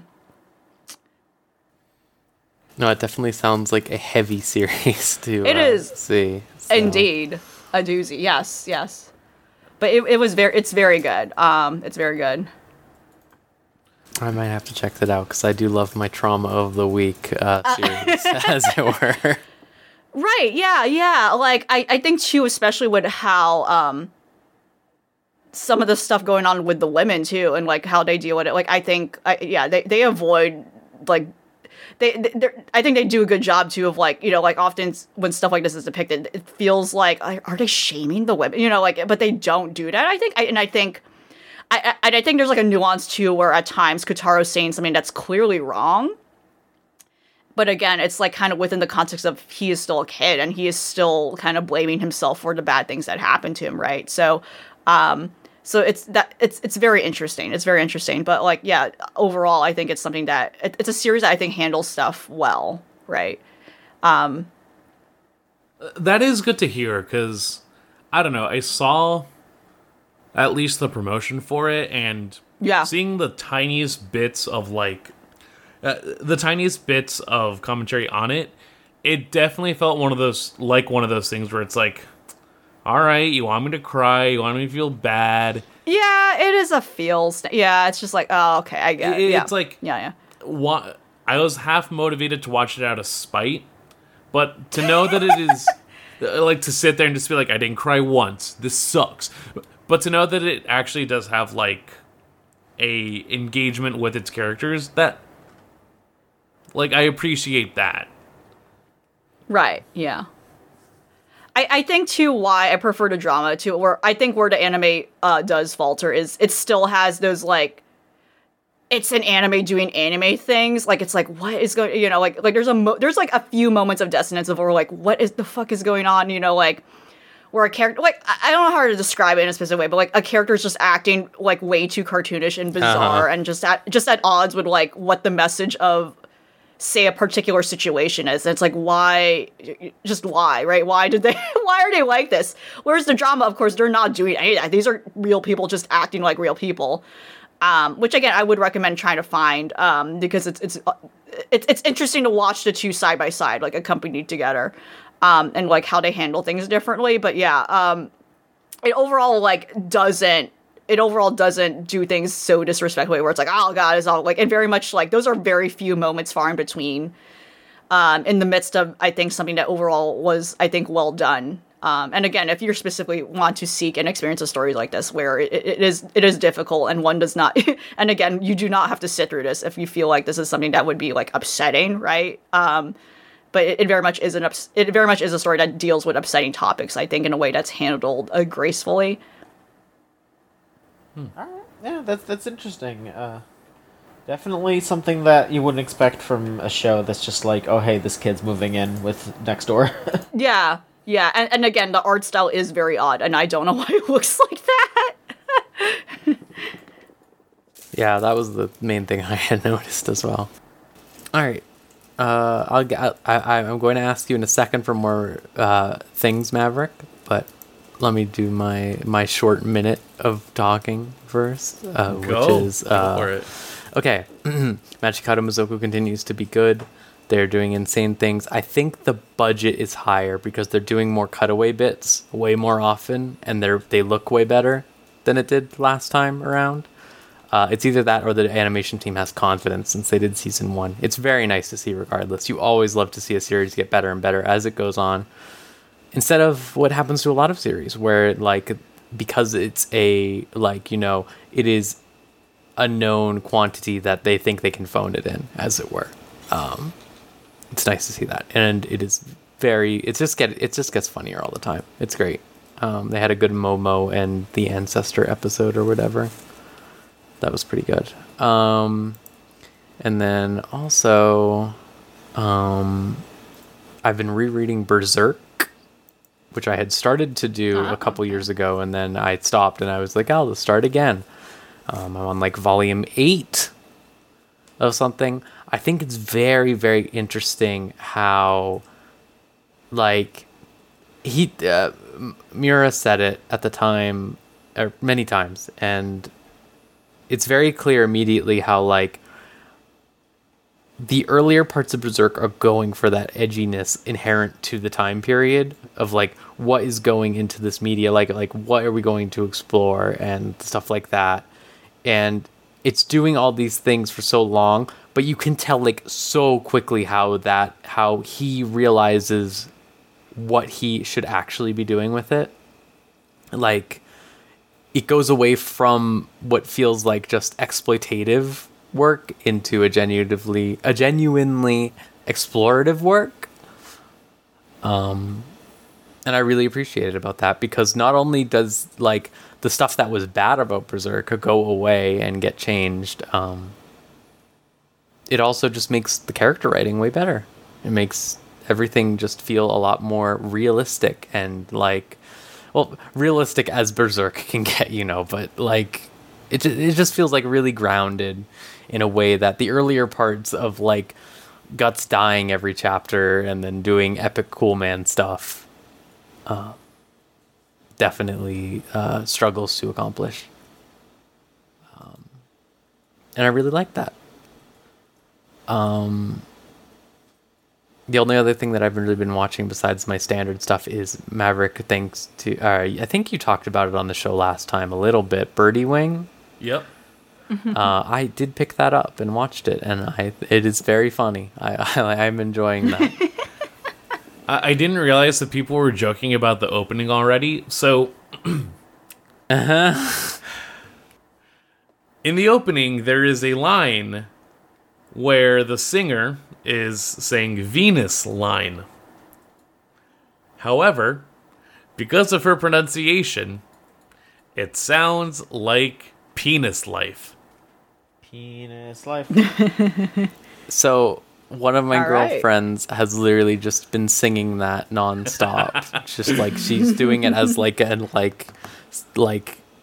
non-intentional, like, I'm just doing this right now to fill the air and I don't know why it's happening, help me type situation. And it's like, Oh, you're killing me. It's even better when there's a line later on in the opening where it's like, I got a Venus.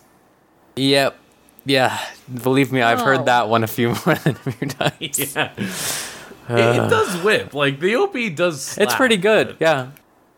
It just, oh man. I literally had to, like, read it as an offhand joke from someone else, and I'm like, oh, I didn't realize people were doing that. That sort of thing. God. That said, Haunting. though, Birdie Wing is not the only sports anime of this season. Right, I see that here, yeah. You There got, are a bunch of them, and okay, I'm trying to think about the best way that I can go about them, because if you have watched one sports anime, you've seen a majority of them, and I think here we have a very good spread of bog standard, still holds up in what it's trying to do. Something that's a little bit different in its approach. And then, like, hitting the tropes that it wants to, but with a sport that they just haven't done yet. And that itself provides its other setups. So, as a quick recommendation, Love All Play is about a men's badminton team. Kid gets recommended on a academic recommendation. His idol's there. Turns out the idol's kind of an asshole. Figuring out his place on the team. It's easy. It's fun. There's twins. There's a strong guy. This anime has everything. Yeah. Everyone's here. No, it's fun. It's cute. Like it is definitely, if you just want a show that is like breezy to pick up, that is the one that I would recommend. Is just like, oh, cool, this kid's doing it, and he's fine. They literally like drag and dropped Tobio from Haikyuu to be in this one. Alongside that, Awashi is a little bit more different in its setup, but in a way that is very interesting. So, imagine that we take the hot-headed ace of the soccer team, who in any other setup would already be the protagonist of that anime and lead that team to victory, but he's too cocky about it, and so like if he fucks up, the whole team's gonna suffer because he's like the only one that's kind of good at this. Now, a talent scout's like, oh hey, this kid's kind of cool. Have you thought about joining my soccer club, my youth team that's not just high school based or middle school based, but will be touring against other teams and will be the best of the best? And this kid's like, fuck it, I'll do it. I'm like the best ever. And so it at least presents the idea of what if you got a bunch of like sports anime protagonists and made them have to share the space of one team. And that's a very interesting dynamic to play off of because of the fact that no one's telling this kid to be less cocky. They're just asking him to think a little bit more. And from that, you also see other people trying to just like work alongside that. And I think that's at least more, it's got more going for it.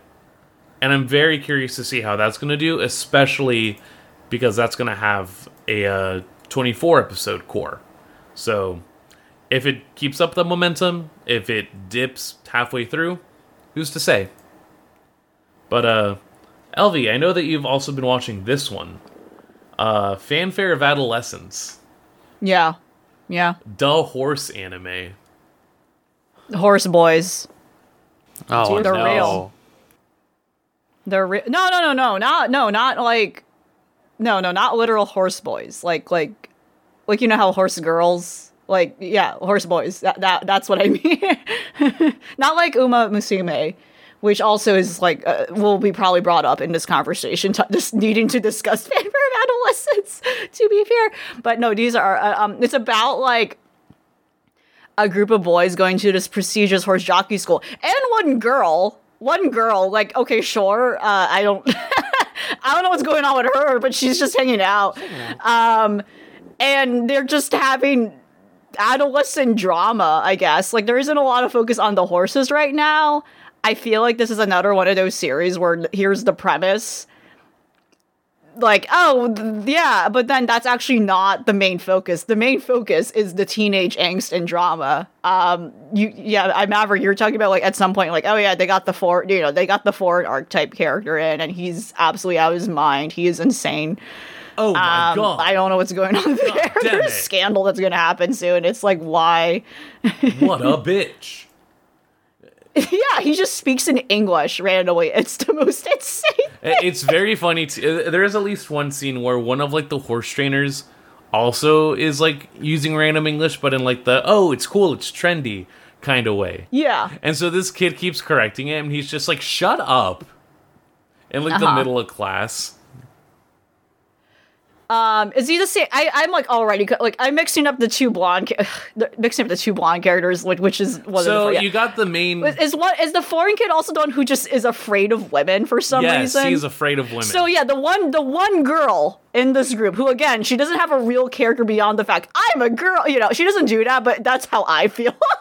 I'm like, where is her character? What is her purpose? What is she doing? Like, I'm waiting for her moment. It's not happening yet. It's hiding under one of the And horses. yeah, whenever she just breathes, this foreign kid just loses his mind and breaks down into hives. Like, it's okay. He has so many bits going on.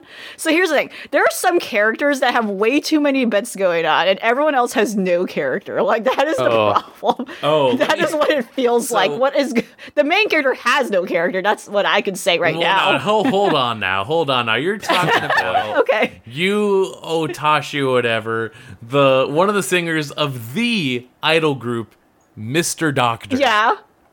That's fair. Yeah. Yeah. Famous idol group, Mr. Doctor. Mr. Yes. Doctor. Yeah. It's Mr. Doctor. Yeah. But yeah, And he has to like give up being an idol to to ride horses. To ride yeah. horses. Equestrian, yeah. To go to this He had snooty to. rich horse jockey. and school. sometimes he enters the horse zone. The horse he does enter zone. they all enter, they all have their own horse zone. Technically. Well, no, because then you also have the island kid who has never ridden a horse, but is like, I vibe with horses. Yeah, like they're the horse whisperer, obviously. They're the true horse. I just really like. The show is insane. Like they all have like characters that are both too much, and they just don't like. I don't ingrain it in memory because I'm like, this show is not about So horse jockeying. the recent episode had a bit where it's like, oh, we're gonna be at this island to develop Yeah. a horse training. Here's your Yes. one teacher. Here's your one teacher's brother who works as like a shrine priest. Who I think the joke is that it was just the same guy. Right. Doesn't matter. That whole episode is sort of just them sort of being like, yeah, we should at least bring up the character types that they're all having at the moment. Because at one point, like, the kid who is definitely the most, like, nothing character of them all, who they keep asking to, like, carry stuff, is eventually just like, I'm tired Yeah. of you telling me to carry stuff. Yeah, he actually has a moment. He's like, listen, I'm sick of being the valet. Like, he does have that moment, yeah. And then it kind of just drops, because there's also so much going on in that episode where it's like, oh, so next year you're going to be going to your dad's stable, right? Yeah, you know, I just follow my dad wherever he goes. Man, you sure do got a plan because you're a year older than me. Well, it's just a year. Don't worry too much about it. Hey, man, you worry too much about when you're on the horse. You got to be able to let some of that go. I don't know if I can let that go because I used to be a part of Mr. Doctor. Yeah, you were a part of Mr. Doctor, and I was a part of the fan club. I was one of your biggest fans, and then you just left it. I'm not even kidding. You know what I realized? I realized this show feels like a reality show where, like, we threw a bunch of people Well, because you also in have the this lady, box, like, and there is a recording. premise. That's what it feels like. Like, what the like, what are they making them do? there is a single goal in mind, but then they're making them do all these strange, like, games and, like, not literally, but you know what I mean. I feel like they're making them do all these strange different scenarios. With it somehow relating at the end of the day to what they want to win at the end, which is to be the best horse jockey out of the school or whatever, right? And it just, oh my god, it's just insane. Like, and their little commercial ident is like, here's a horse fact, here's a horse profile fact. Yep. Which some of which have been like the famous horses, like who were turned into anime girls in Uma Musume, right?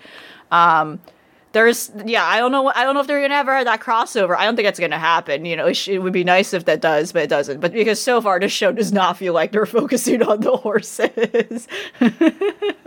Also, the opening and ending, insane. They're just both boy band romping pop songs. It's like it's just, oh god, all right, here we go. We're going to the party. We're going to the horse island, guys. It's a lot. It's a lot. It's a lot It's a and lot. it's nothing. It is. It's a lot, and it's nothing. I agree. I think that's the best coalescence of the two opinions we're talking about right now. That you're like, no, there's a lot. I'm like, there isn't much. Like, It's a lot in the ways that it doesn't provide anything to the actual narrative. Like, the latest episode ends with there's like an after ending scene of one of the kids on a scale, and he's just like, ugh. And it's like, all right, cool, we're gonna have like jockey related body dysmorphia on the next episode. When they're like, again, the issue, they're all the same anime skinny body. That's and that is why I had trouble remembering a character. Like that's why I said the comment about the two blonde characters. I was like, they look the same. They all look the same. Like, it's just, it's like, oh, okay, sure. I don't even know if this is attached to anything. Like, it's not. It's like, it's just existing. It doesn't seem to be attached to anything. It doesn't seem to be attached to a game. It doesn't seem to be based on anything. This is also an anime original. Yeah, it's it's like, how do you pitch this to like get an original series? Like, I want to make a Horse Boys anime. Well, no, the pitch is, hey, we want to do like a sports I don't think this is hard to pitch. The premise is very much, hey, this, like, again, this is the premise of, like, you're believing, like, oh, it's gonna be like a sports thing, and there's like a lot of different characters that people can probably relate to, and like, oh, maybe at some point this will segue into a game, right? They're pitching it as like, yeah, here's all of those things, here's all of those same multimedia projects, all those sports franchises, but it's horse jockeying. And then you watch it, and it's not about horse jockeying. It's like the biggest ruse. Also, Hiroyuki Sawano apparently is they're doing the music for this. Yes, which I feel in the actual the ending and opening themes are not, yeah, like I said, it's pop music, but like in the actual show, the swallowing of the music is actually very beautiful, to be quite honest, which is, again, fitting for a horse show. Oh, the ending is by Hiroyuki Sawano. Oh, okay. I couldn't tell. Yeah, you're right. But yeah, I bet if I re-listened, I'd be like, oh, okay, yeah, this sounds... Members of the idol group JO1. Oh, okay. Yeah. Yeah, I think it's like the idol, like, sound to it. That's just kind of like... That doesn't really sound like... But yeah... This isn't Shane. I don't know when they're gonna actually ride horses again. I don't know when. Because the first episode was set up that way. It was like, oh, okay, the main character's like, like, oh god, there's all these stakes, etc. And then it just doesn't commit to that structure. It's just like, here's all these guys, all with insane quirks, and they're gonna just do random stuff, you know. Very, very odd, very odd shore. Sure, whoa. But yeah. Fucking wild. Fucking wild. I just can't believe that's an original anime. That's insane. I mean, that's just insane to me. Last year we had a entire anime about kabaddi, the sport that a specific region had heard about, which I dropped because it was kind of mid, but like this is the burning kabaddi of the new year.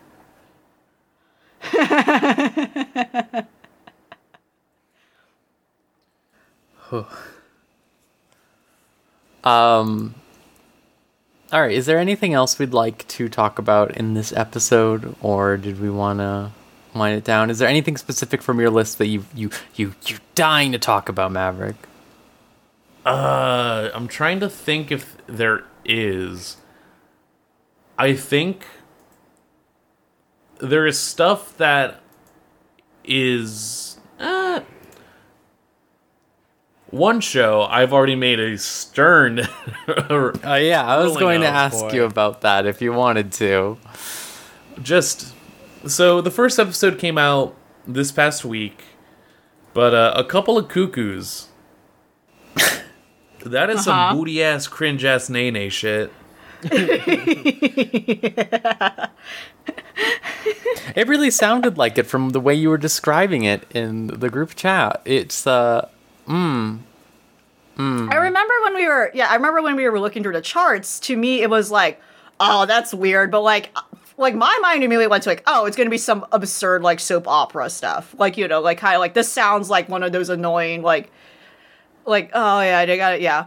It probably would have been okay, but like from what you showed and described, it sounds like a nightmare. Actually, it hits those points, but then it's also a show's synopsis does not always capture the plot points of the actual Right, show. like how Fanfare of Adolescence is not about horse jockeying. Like how Fanfare of Adolescence is not about horse jockeying, but like It's not about horse jockeying. the main conceit here is that we have two kids, and their whole deal is at the hospital they got switched at birth. Oops. I'm doing the cute little bonk to the head with the tongue out. Yeah. Teehee. Teehee. Nagi Accidentally a little Umino. malpractice. Oh my god, I'm just realizing the fucking names here. Nagi Umino and Erika Amano. God, I'm getting upset. No, So, Nagi Umino is a 17-year-old high school student who learns that he is not the biological child of the family that raised him. On the way to his first meeting with his biological family, he meets Erika Amano, a popular internet celebrity who is trying to escape from an arranged marriage. Later, Nagi and Erika discovered that their parents had accidentally switched the two after their births and were now aiming to put them in an arranged marriage. To facilitate this, they are made to live in a house owned by Erika's family. And part of the conceit here is Nagi is not really that into Erika. Erika does not want this to work. Nagi likes someone in his class named Hiro Sagawa, ranked first in her grade. Nagi also has a younger sister named Sachi, who then realizes, oh, wow, I am not related to my brother. I wonder where that's going. She also has feelings for Nagi, which grew after she learned they are not blood related. Oh boy. Literally, there's a shot in the last, like, clip where she's just like, oh, yeah, I guess he's not my brother. Well, time to take my pants off. Time to fucking first shot that we have of this character. First shot that we have of the sister before, like, you know, in the fucking opening, it's like, oh, we're doing TikTok, we're doing Fortnite dances. There's a scene where she like has the video on horizontal, and I'm like, I yelled out loud, why are you using landscape for an Instagram reel TikTok video? It literally don't even work like that.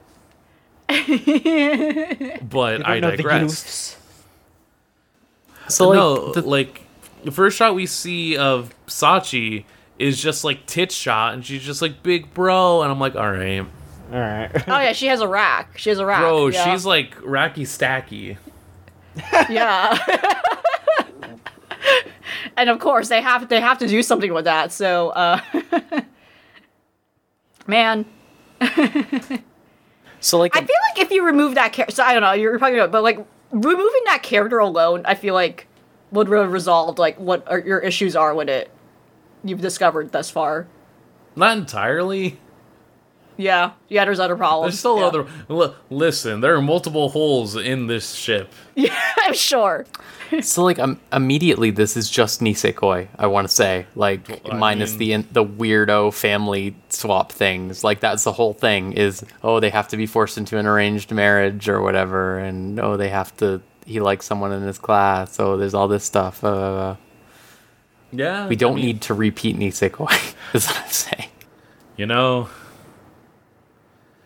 just fucking bonkers first episode. What did I timestamp? I'm gonna look up the timestamp right now because fucking 5 minutes. Yeah, like 5 minutes, 56 seconds. We get an accidental hand on boob. Got it. Uh-huh. At 5 minutes and 56 seconds of this show. Now, mind you, I am someone that is an avid fan of Trails of Cold Steel and its associated series. But my god, there's at least enough substance in the rest of its story that can allow for the occasional anime moment. Here it's just like, buddy, I don't even know what I anticipated. But holy shit, I guess we're going here. I'm still going to continue it, though, because I'm very curious. I was gonna ask, like, are you? No, like, the surprising thing is that this is probably going to be the worst thing I see this season, and it is not the bottom of the barrel. There will probably be moments where I'm like, oh, that's genuinely well done, or this is very interesting. And it will not be the worst thing that is offered this season. Which really goes to show just the expanse of what's being offered in 2022. Because holy shit. Some things never change, is all I'm saying. Ain't that the truth? I think I need someone. I need there to be a new government mandate. It's like at every anime studio, every mangaka is assigned an editor who like sees them start to write a younger sister freak shit moment, and they just like slap them with like a fly swatter. They're just like, no. I think we only need to do that for like a year, and then everything. They sprayed him with a water bottle. Yeah. And specifically, they spray them water or they pour water on them. So specifically, the water ruins the first manuscripts. So like they have to start over. Like it's a whole thing. Yeah. I abide. That sounds perfect to me. Couple of cucks. All right.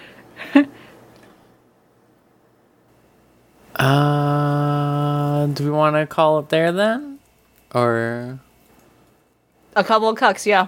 Yeah, a couple of cocks. yeah, I just thought that was a very final thought. I just thought that was like a really, I think it says it all about everything. I think we're good. We are all a couple of cuckoos in this world of anime. It's true. Not me. I'm cool, Pogger, and Epic. You know what? You really are cool, Pogger and Epic. And speaking of cool, you picked a pretty cool anime this time that we're going to watch. If you'd like to drop it right here. Yeah, sure. So, hey, guess what? Studio Mappa has been around for 10 years. Congratulations to Mappa. Only 10, Congratulations to really? Mappa. Wow. Yeah, only 10. Technically 11 when they got, like, financed or whatever, but, from where they are now, pumping out multiple shows in a way that seems very self-destructive. One show, which I'll probably talk about next time, is a bit more down-to-earth, focused on someone's passion to go and do something, motivated by themselves and the people that want them to excel in that. And it is very similar to the show that kind of just opened Mappa to the success that it's had. So, for the next watch, we're going to be doing Kids on the Slope. Hell yeah. And so unfortunately, we discovered this before recording. It is nowhere for some godforsaken reason. So you will have to boot up that, you know how it is. you know how it is. So that NYAA. It is a Sentai Filmworks property. I think that because of the Crunchyroll Funimation acquisition, a lot of contracts are shuffling around. Hopefully, by the time that we do have that full watch, it should be in some capacity on High Dive. But if not, do what you will. Check if there's a spring sale or a summer sale and pick up the Blu-ray. I have it.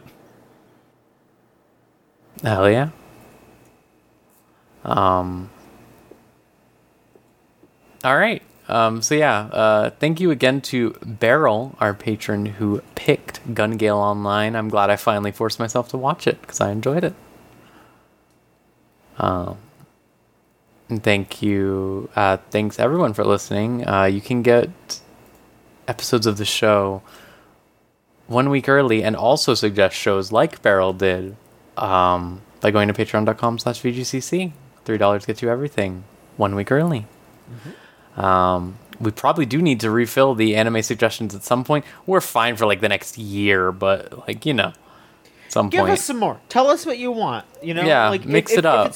If it's something we're interested in, it could just jump straight up to the front. Like, you know, it's all about just send what you want us to watch, and we will. Thank you to everyone that wants us to watch good stuff. Feel free to send us some shit. Yeah. Sometimes it's good to watch some just terrible bullshit. You know.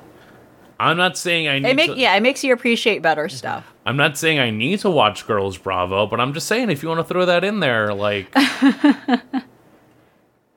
And who knows? Maybe we're gonna find some bullshit that's right up our alley, like this, like Gun Get Online. Hell of a show. Hell of I'm a sorry, I was just Dog, thinking she- about it. Like, you get your She eyes went shot fucking- out. She just went fucking sicko mode. That little creature. did. That little creature just fucking went off and was like, this is what gaming is, okay? And it's like, holy shit. The multiple times that fucking her friend just gets leg decapitated. It's yeah, it's like Hunter x Hunter for legs. Good ass show. Good ass show. All right, yeah. Thank you all for joining me again. Thanks everyone for listening, and we'll see you next time on another episode of Unlimited Railworks. See ya. 息が詰まる逃げられない毎日居場所を探す